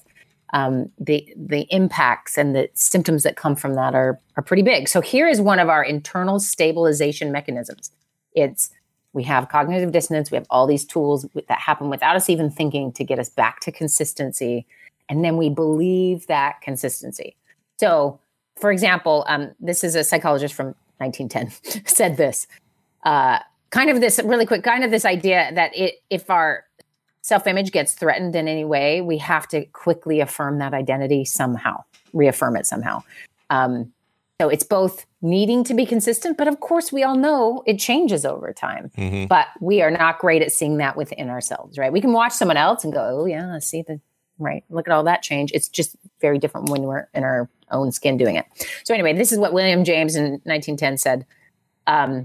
For any individual, as many different social selves as there are distinct groups of persons about whose opinion he cares, meaning you are like a little prism, and every new person you turn slightly and present a different version, reflecting back a different version of yourself. And we don't think we're doing that at all. We just think we're being ourselves. Now, sometimes we are aware of that, right? So somebody is in a social situation and they're like, I am fully faking this. And ask them how they feel about that. That's exhausting. It's acting, right? It doesn't feel good. There is a cognitive dissonance experience or a discomfort when it comes to not being yourself, right? Oh, yeah. Mm-hmm.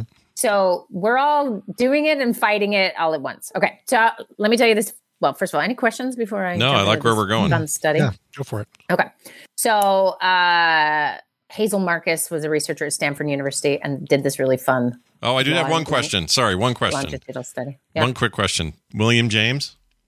Mm-hmm. Did he ever go? Do you think with just his friends, they called him Bill Jimmy ever? Do you think that ever happened?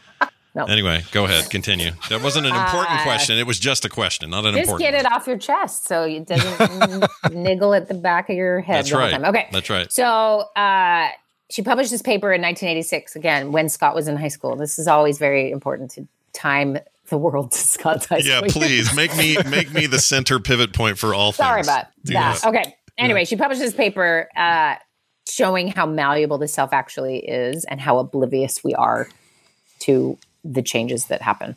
So she, 1965, starts the research collecting political opinions from a group of high school seniors and their parents. Okay. So think 1965. Long time and then came back in 1973 and then again in 1982 to see if any of their opinions had changed. Okay.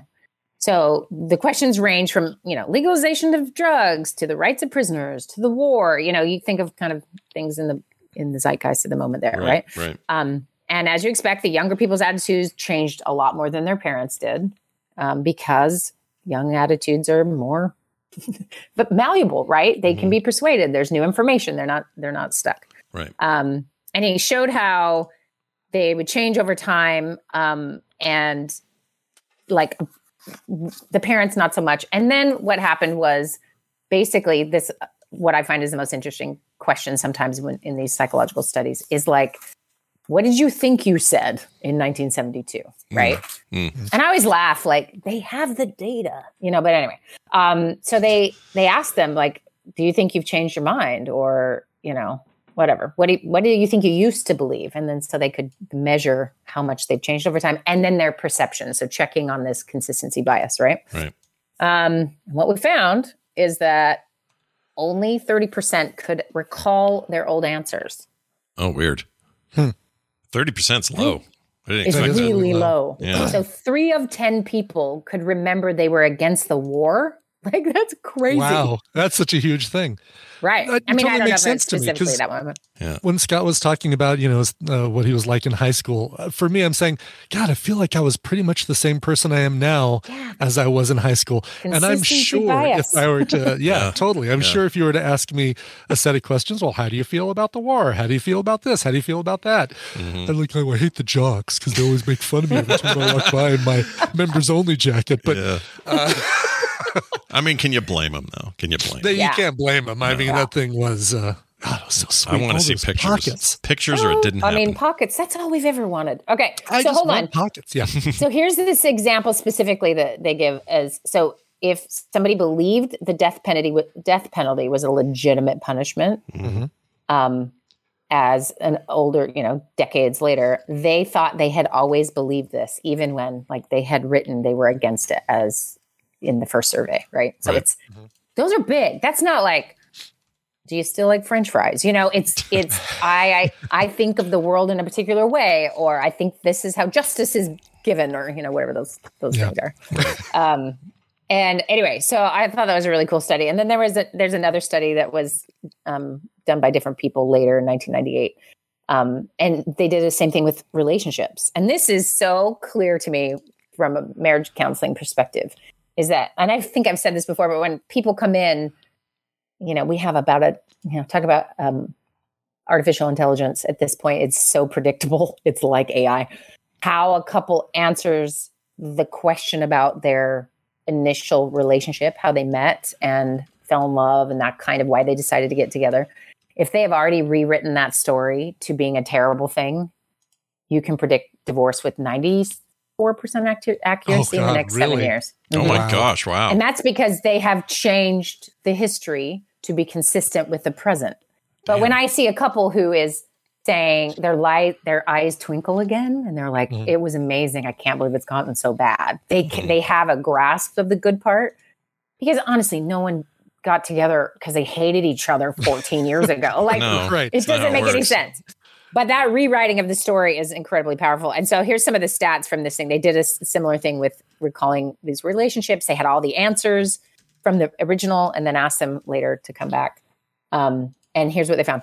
78% of the women and 87% of the men inaccurately recalled how they used to feel. Really? So high. Wow. Yeah. Wow. Yeah. And I'm then shocked by most that. of the people had a good recollection of their original feelings if they were still in a good relationship, right? Yeah. But when the consistency bias really alters your memories to make it, like maybe it started out pretty rough actually, and then it's gotten better. And so same thing, consistency bias would change that story too. Mm-hmm. Yeah, that's true. Yeah. Okay. So why I mean, this is interesting. I think, of course, it's interesting. Is because we're all just walking around doing this, and then what does it mean, and what does it mean to know it, right? Right. Yeah. So, for example, the next time you have an uncomfortable experience and you're of two minds about something, or you're confronted with something and you find that maybe you're suddenly mad at a thing for no reason that doesn't make sense, it might be that your whole mental system is trying to create consistency. And that's why, when we think about persuading someone else to understand where you're coming from, why is this so hard? Mm-hmm.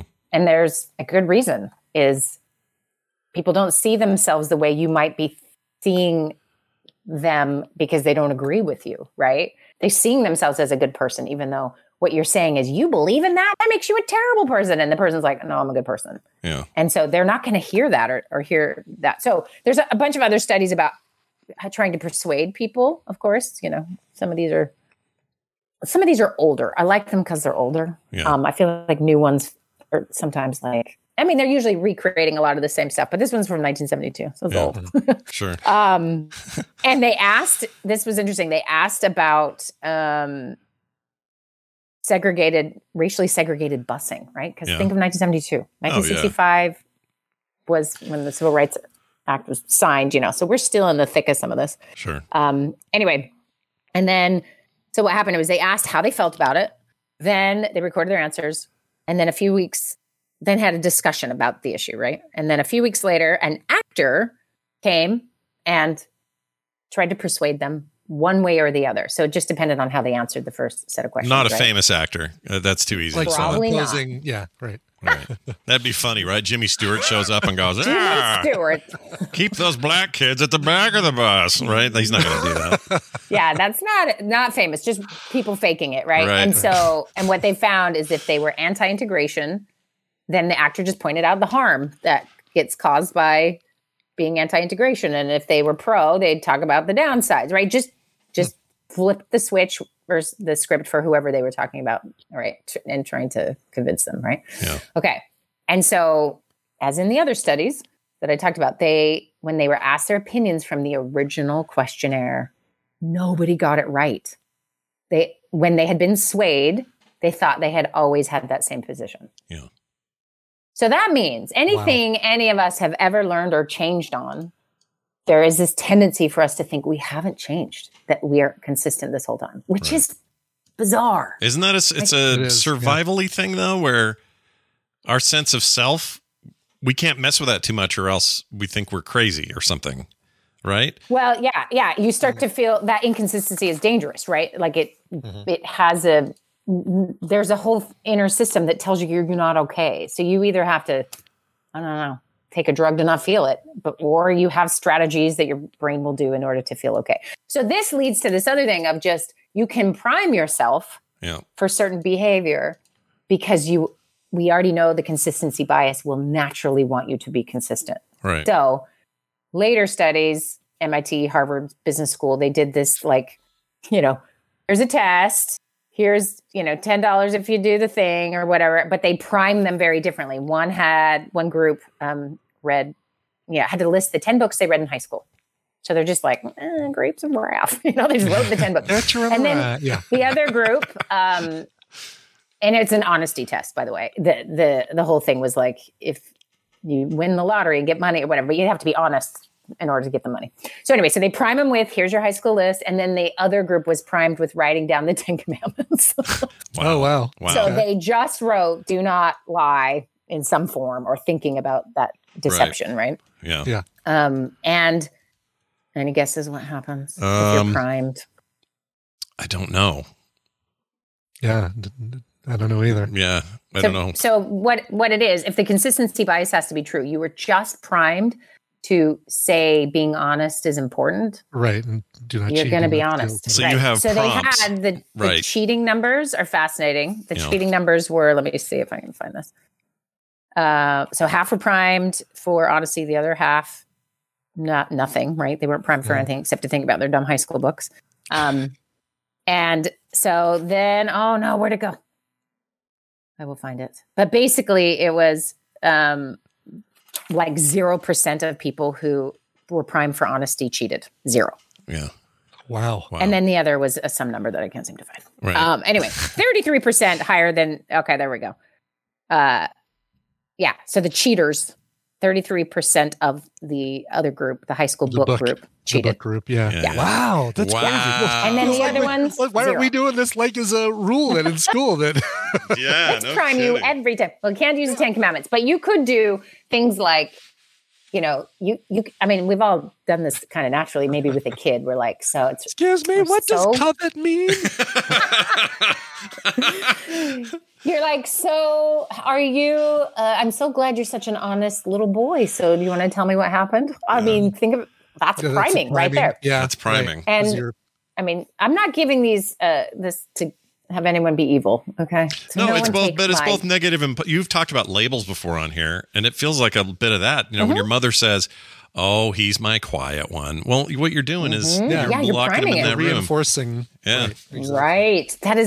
That's a really good connection because, or the smart kid, right? Yeah. Like I recently had a conversation with a client whose kid is clearly very, very bright and needs probably testing and help because it's not going to go well in a regular class. And so, she's like, well, is he a genius? I'm like, we got to stop using that word. Yeah, that's right. Word sucks. We need to start using the word like he learns quickly. That's it. That's all that's happening. Right. Exactly. And because what happens is if a genius can't do a math problem, what do they do with that consistency internally?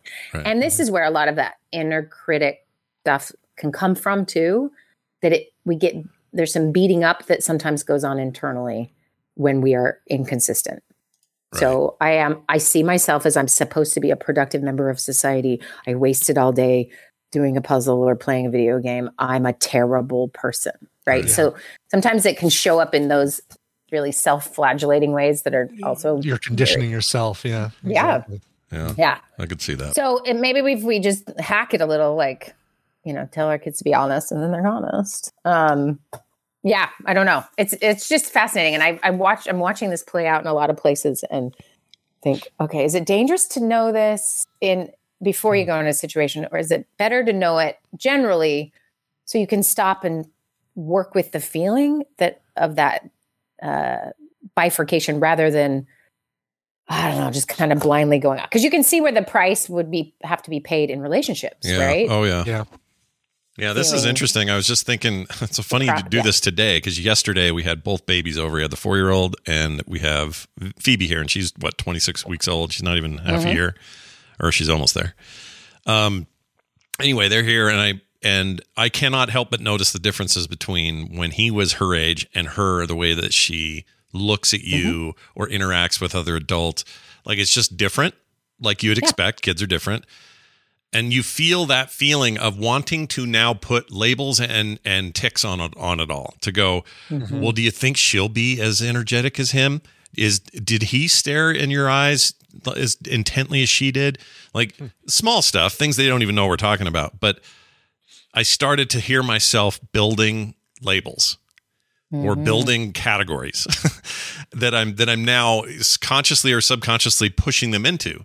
Like, oh, he's the energetic one that, you know, is this and this and this. And then, but Phoebe so far seems like she's got all this together and she's never thrown up yet, but he barfed all the time. What's that mean? You know, like I'm starting to build this stuff. He's got it all together. And I realized, and that's just a tiny little thing, but I realized even then, and now listening to you, what I was doing is what we all do. We start to construct it so it fits our version of whatever we need it to be to best fit our future, to best fit our view of life, you know? Yeah. Because turns out I'm old. I might not know what a meme is. I needed someone to remind me. Right. You're like, what's a meme? What's a meme? You were asking. Yeah, that's what my mom called them. Memes. Call them memes? Yes.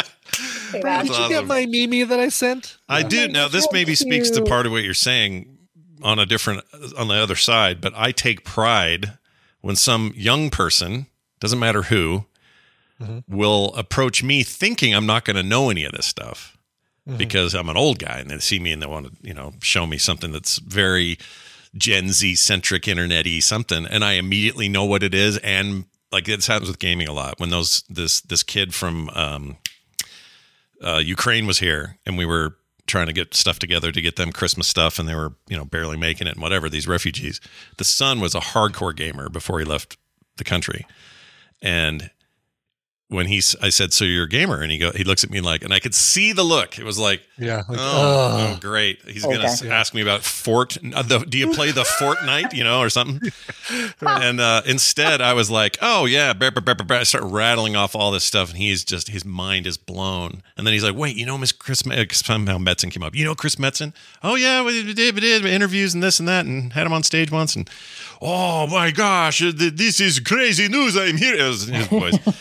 But anyway, it was so much fun for me to have a moment where I could like subvert those expectations. Yeah. But I have cognitive dissonance about it. Was it a genuine connection that I was making with somebody on common ground? Or is it me going, I'm not as old as you think I am. I'm way cooler than you thought, aren't I? Like that, right? That's probably more what it was. The perfect example is when this kid's like, do you know what a meme is? I wanted to say, I'm on a podcast. Somehow that's a comeback. Right, yeah. Yeah, totally. It's not. Yeah. It's stupid. But what you're saying is like, and Scott, you could actually like hang, so that's a little different. But that is consistency with like who I think I am, right? That's really important that sometimes we will distort. I mean, this is a very non-threatening example, right? But we will distort things in order to feel that consistency. Right. And that if we're all running around doing that, then put us in couples and families and school boards together, right? It's an interesting explanation for, you know, obviously it's very one tiny piece and there's no way this is the cause of all the things, but it's kind of fascinating to think through this lens a little bit and just notice myself. So for example, I consider myself somebody who I give money to anybody who is walking by and needs it, right? Like that's who I see myself as, and I don't care what they spend it on or judge it. But I can't tell you, I mean, every time my brain goes, should you know about the resources in this community? Maybe you should ask them if, you know, like I'm also a social worker. So I have to figure out what I'm going to do every time.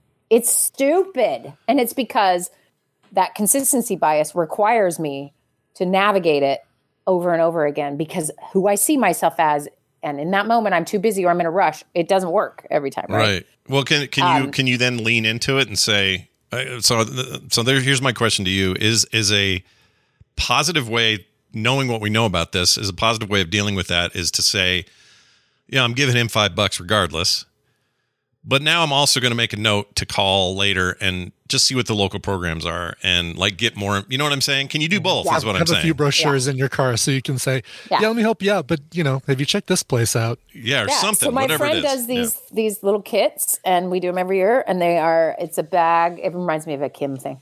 A baggie with like a granola bar and some money and a bus ticket and information for like local resources. Sure. And so you just have them in your car, just hand them out. Yeah. And since your cars are like refrigerators in this state for a long time, it's never a problem. Yeah, you're gonna have raw meat in there or whatever. Beef, it'd be fine. Sure. Sure. Yeah, there's that movie about the kid poisoning his Uber water came out. Now I just hand those bottles out to the people on the streets experiencing homelessness that I pull up to waiting at the left turn lanes. They don't care. They didn't watch Spree. They're going to drink that water. They're fine with it. Oh, they don't care. None of them saw Spree, and none of them should. Honestly, don't watch Spree. Wendy, you don't even know what this movie is, but don't watch it. Oh, and you're horrifying me. Yeah, it's bad. I'll say this though, okay, if you have your car's loaded with little homeless packs, and when you see someone who needs it, you give it to them, and that feels good. It's like, I did a nice thing today, right? Kim's even separated them by female and male ones, so she's got like, feminine product stuff in the one that you know. That's so great. And then the other one, she's got, I don't know what man stuff, but it's mostly, granola bars and cologne. I don't know what's in there, but anyway. It's Old Spice. Yeah, Old Spice. So she's got these separated like that. She gives them out all day. And the general feeling is we feel better having done that. Like we have done a thing that seemed like it was helpful and it's what we can do. And so that's my question. Do we sometimes do these things because you question yourself, am I doing this because I want people to know I did it? Am I doing it just because I really want to help that person? Like, where's my motivation in all this? Right. Yeah. But also, isn't it sometimes just I need to make a dent and I don't have any other control to make a dent, but here's where I can make a dent. And this is like politics or anything else that's so large and so out of our hands that it feels like, well, what's the point then? And sometimes people feel like, oh, well, I'm motivated to get on social media and bark a bunch of stuff out that causes a bunch of people to yell at each other or whatever, but it's not really doing anything. So I feel like I need to do something. So then you pull back your view and you go, okay, well, I can do something right here. Right now, I can give this guy a bag and it has cool stuff in it. And maybe, just maybe, this will be a thing he'll remember. And one day down the road, he'll look at it or look back and go, oh, that one time they really saved me that week. I really need to clean things up. But that's a lot of pressure. But that's what I'm saying. That's the feeling of like, I have no power to do anything to fix a certain thing, but I can do this.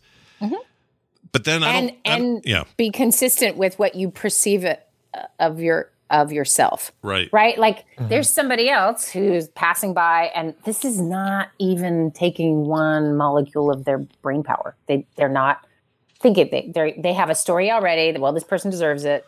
The world, you get what you deserve in this world. And that's that. Right. And we could do a whole hour on the bad world syndrome versus, there's a couple of dichotomies and we can test this and see kind of how you score on, like, is the world fair? Is it not fair? Like how you perceive things and your belief about this, how it overall functions has a lot to do with how you then respond. So what I find so interesting is tying that end piece to say you're 40 years old.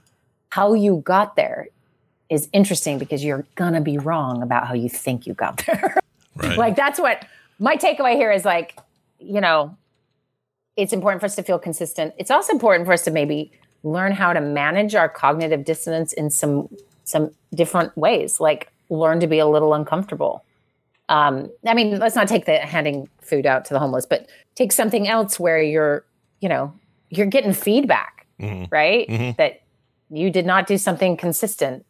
And like, if you can bash that person, and this is where I think sometimes our internet behavior shows that, like, it's just really satisfying to spew venom back at, that's an exact way to handle cognitive dissonance is like, I can't actually hear the feedback. It is not consistent with who I am. Like, do you think trolls are walking around like, I'm a troll? And some do. Okay. but those are ones that are. Well, they know they know where their money. You follow the money with those guys. If they're making a lot of money being jerks, you know the the people answer. who you are like, oh, you're a troll, and they're like, what? I'm like a normal person with an opinion. Yeah. And you're like, okay, and that's because we can, again, we're fighting for consistency. Yeah. Okay, so thanks for letting me randomly experiment with the concept, but I just thought this was funny and yeah, no, it's great.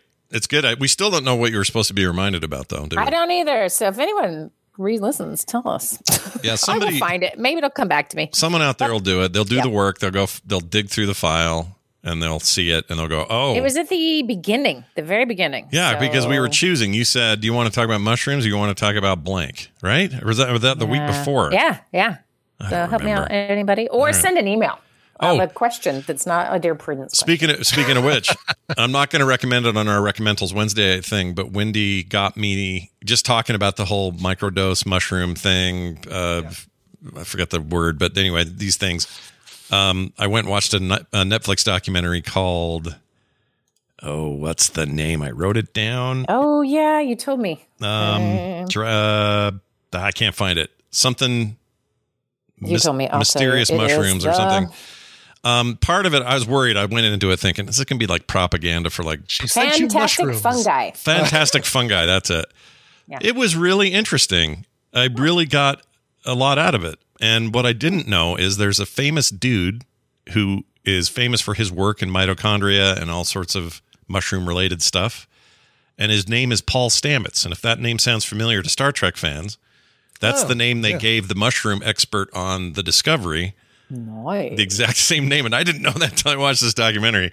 But anyway, it was really interesting, and I got a lot out of it. And they talked a lot about the stuff you went over last week. So if anyone's interested in checking that out, Netflix has it right now, and it's called Fantastic Funding Guide. Okay, now I also did have a thing I need to plug real quick. So I sent you a link to put it somewhere, Scott, for me. Okay. So, people, it's this time of year. My kid wants to raise money. I'm not doing that ever again. That was terrible. And sorry. Anyway, but I have a new one.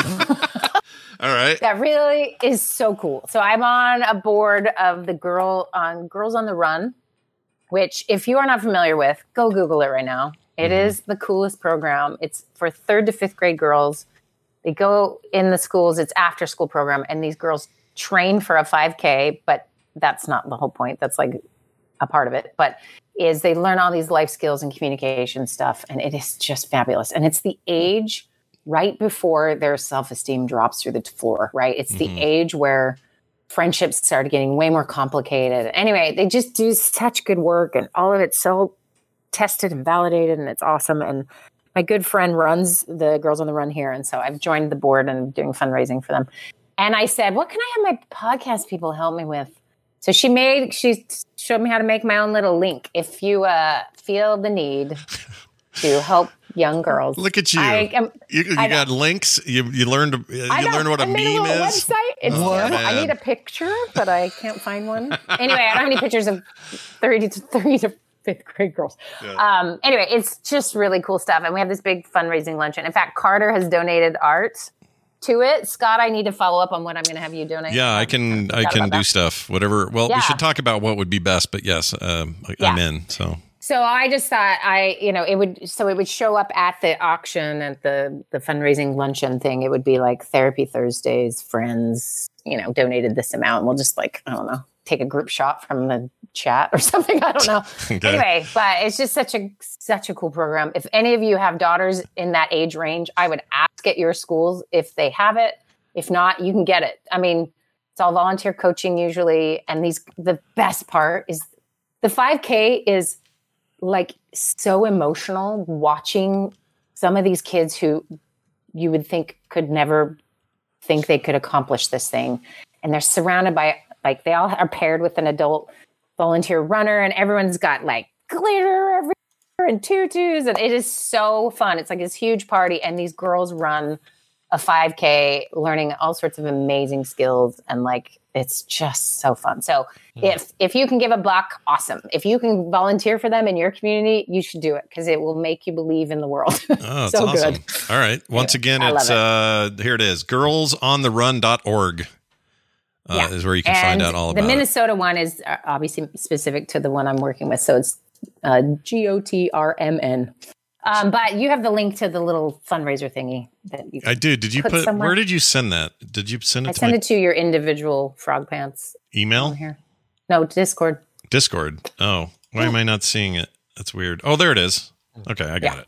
Oh, and there's QR even code, people. Look at me. There's I'm even so the advanced. Wow. Next, you're going to I create an know what a animated GIF, meme and we're not is. going to know what to do with it. I know, right? Oh my gosh, Oh, a the QR code. What the frick? This is amazing. I can't believe how far I've come. You're like a TGI Fridays during COVID with the menus and stuff. It's amazing. All right. Thank well, this you. is fantastic as always, and talking to you is always great. Don't forget Wendy will be in Vegas for a lot of you to see her. Very excited about that. And that's coming up in just a few weeks, a couple weeks, really, 2.5, something like that. It's very close. Wendy, we look forward, though, to having you on next week right here on the show. Until then, have a great time. We'll see you next time. Thanks. Bye. Bye now. See ya. That was a good one. Although it sounded like she was crumpling up some. I know, like she wadded up her phone at the end of the call to throw it in the trash. Yep, memes, sound effects. Boy, she's an internet wizard She's these days. figured everything out. Yeah, that's awesome. All right, there she goes. Let's get out of here. Let's get out of here. That's what we're gonna do. It's Thursday, so here's what that means. Core at 5:00. Coverville today. Yeah, no Coverville today. I did it yesterday because I'm going to be working on my brakes today and trying to get out to lift. Yesterday I was like, well, I better not drive because I've got a cracked brake pad. But so I did Coverville yesterday. Here's what's great about it. It's a podcast. You can go and listen to it, and you should, because it's the music of Vangelis. So yeah, cover of the Blade Runner theme. Cover of Chariots of Fire. It's also got Pharrell Williams, so you're probably going to be very happy about that. And the Eels, if you've forgotten about the who the Eels were, Novocaine for the Soul, big MTV hit back in the 90s, and so good. Is Pharrell Williams still doing the hat and stuff, right? It's still his thing? No, I don't think he is. I found newer pictures of him because I always put a little photo on the thing. Yeah. And the newer pictures don't have he's got no hat. Oh, no crazy. Hat. All these changes, man. The Weeknd got rid of his weird jawbone implant things.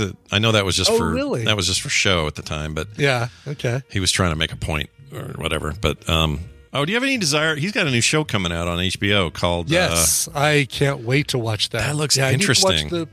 I need to watch the was it the Rolling Stones interview with David Letterman? No, it was Bono and Edge with David Letterman. I still need to watch that one. I need to watch the Bruce Springsteen and Howard Stern thing. I mean, I'm so far behind. You're behind. You got all that Muse now. You got to get some of your old shit back in your brain. I did put on a playlist of Muse videos because I've never seen any of them. And it's like, these guys make some.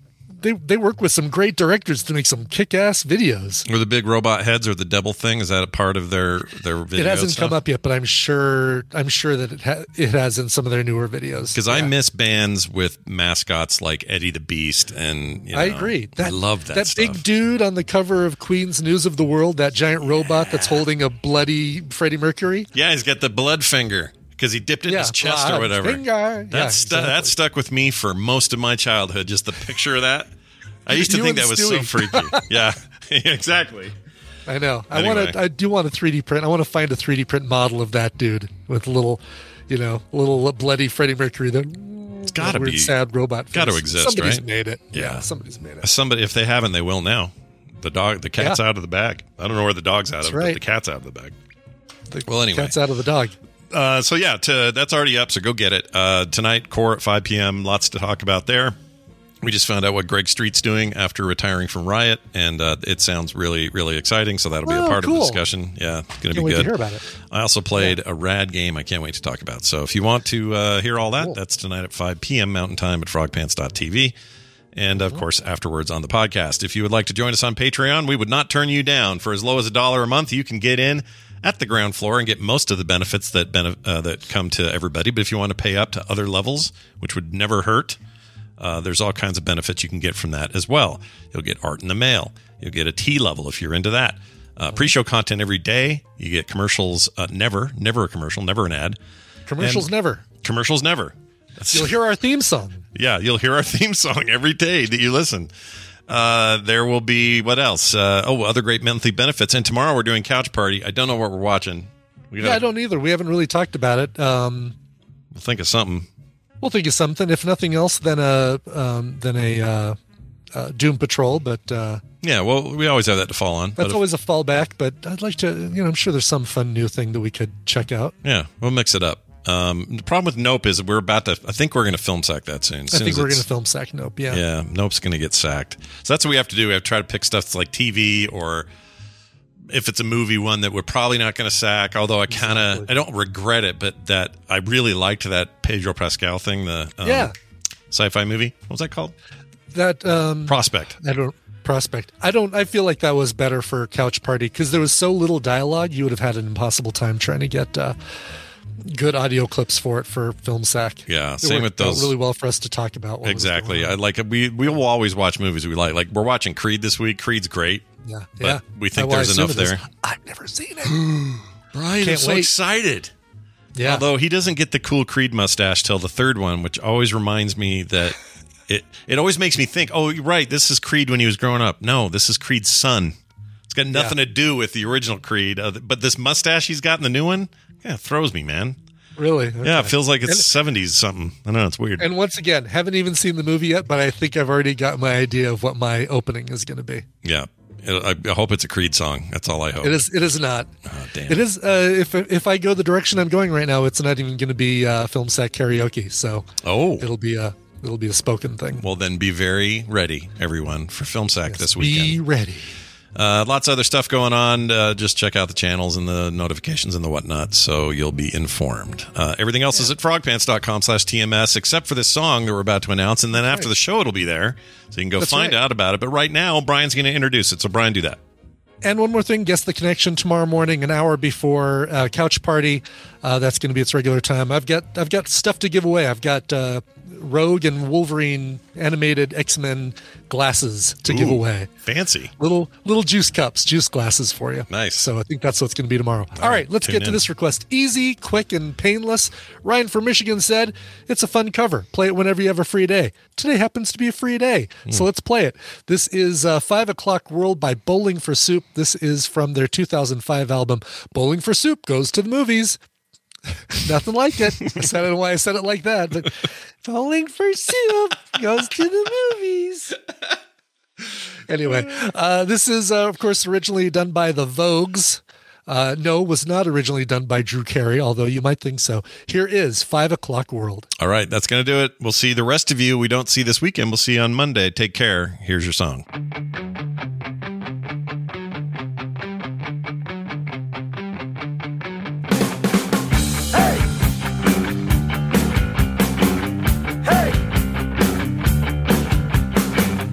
Every morning just to keep a job, I gotta fight my way through the bustling mob. Sounds of the city pounding in my brain while another day goes down the drain. But it's a 5 o'clock world when the whistle blows. No one owns a piece of my time. And there's a 5 o'clock me inside my clothes, thinking that the world looks fine, yeah.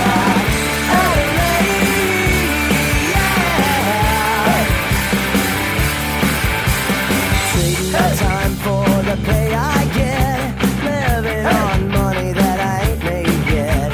Gotta keep going, gotta make my way, but I live for the end of the day. And it's a 5 o'clock world when the whistle blows, but no one knows a piece of my time. And there's a long-haired hippie girl who waits, I know, to ease my troubled mind, yeah.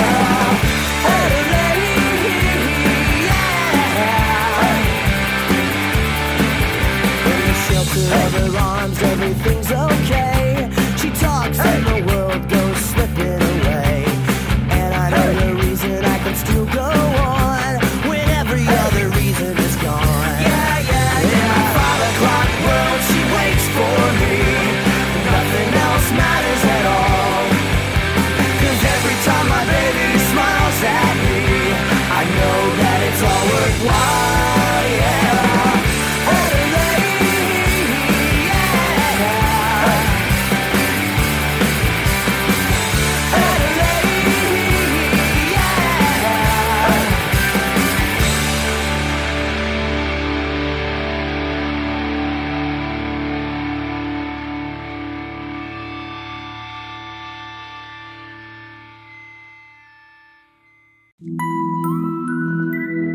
If you like what you just heard, there's a very good chance you will like all the shows on the Frog Pants Network. Get more at frogpants.com. Ridiculous. Hi, I'm Daniel, founder of Pretty Litter. Cats and cat owners deserve better than any old-fashioned litter. That's why I teamed up with scientists and veterinarians to create Pretty Litter. Its innovative crystal formula has superior odor control and weighs up to 80% less than clay litter. Pretty Litter even monitors health by changing colors to help detect early signs of potential illness. It's the world's smartest kitty litter. Go to prettylitter.com and use code ACAST for 20% off your first order and a free cat toy. Terms and conditions apply. See site for details. Even when we're on a budget, we still deserve nice things. Quince is a place to scoop up stunning high-end goods for 50 to 80% less than similar brands. They have buttery soft cashmere sweaters starting at $50, luxurious Italian leather bags, and so much more. Plus, Quince only works with factories that use safe, ethical, and responsible manufacturing. Get the high-end goods you'll love without the high price tag with Quince. Go to quince.com/style for free shipping and 365-day returns.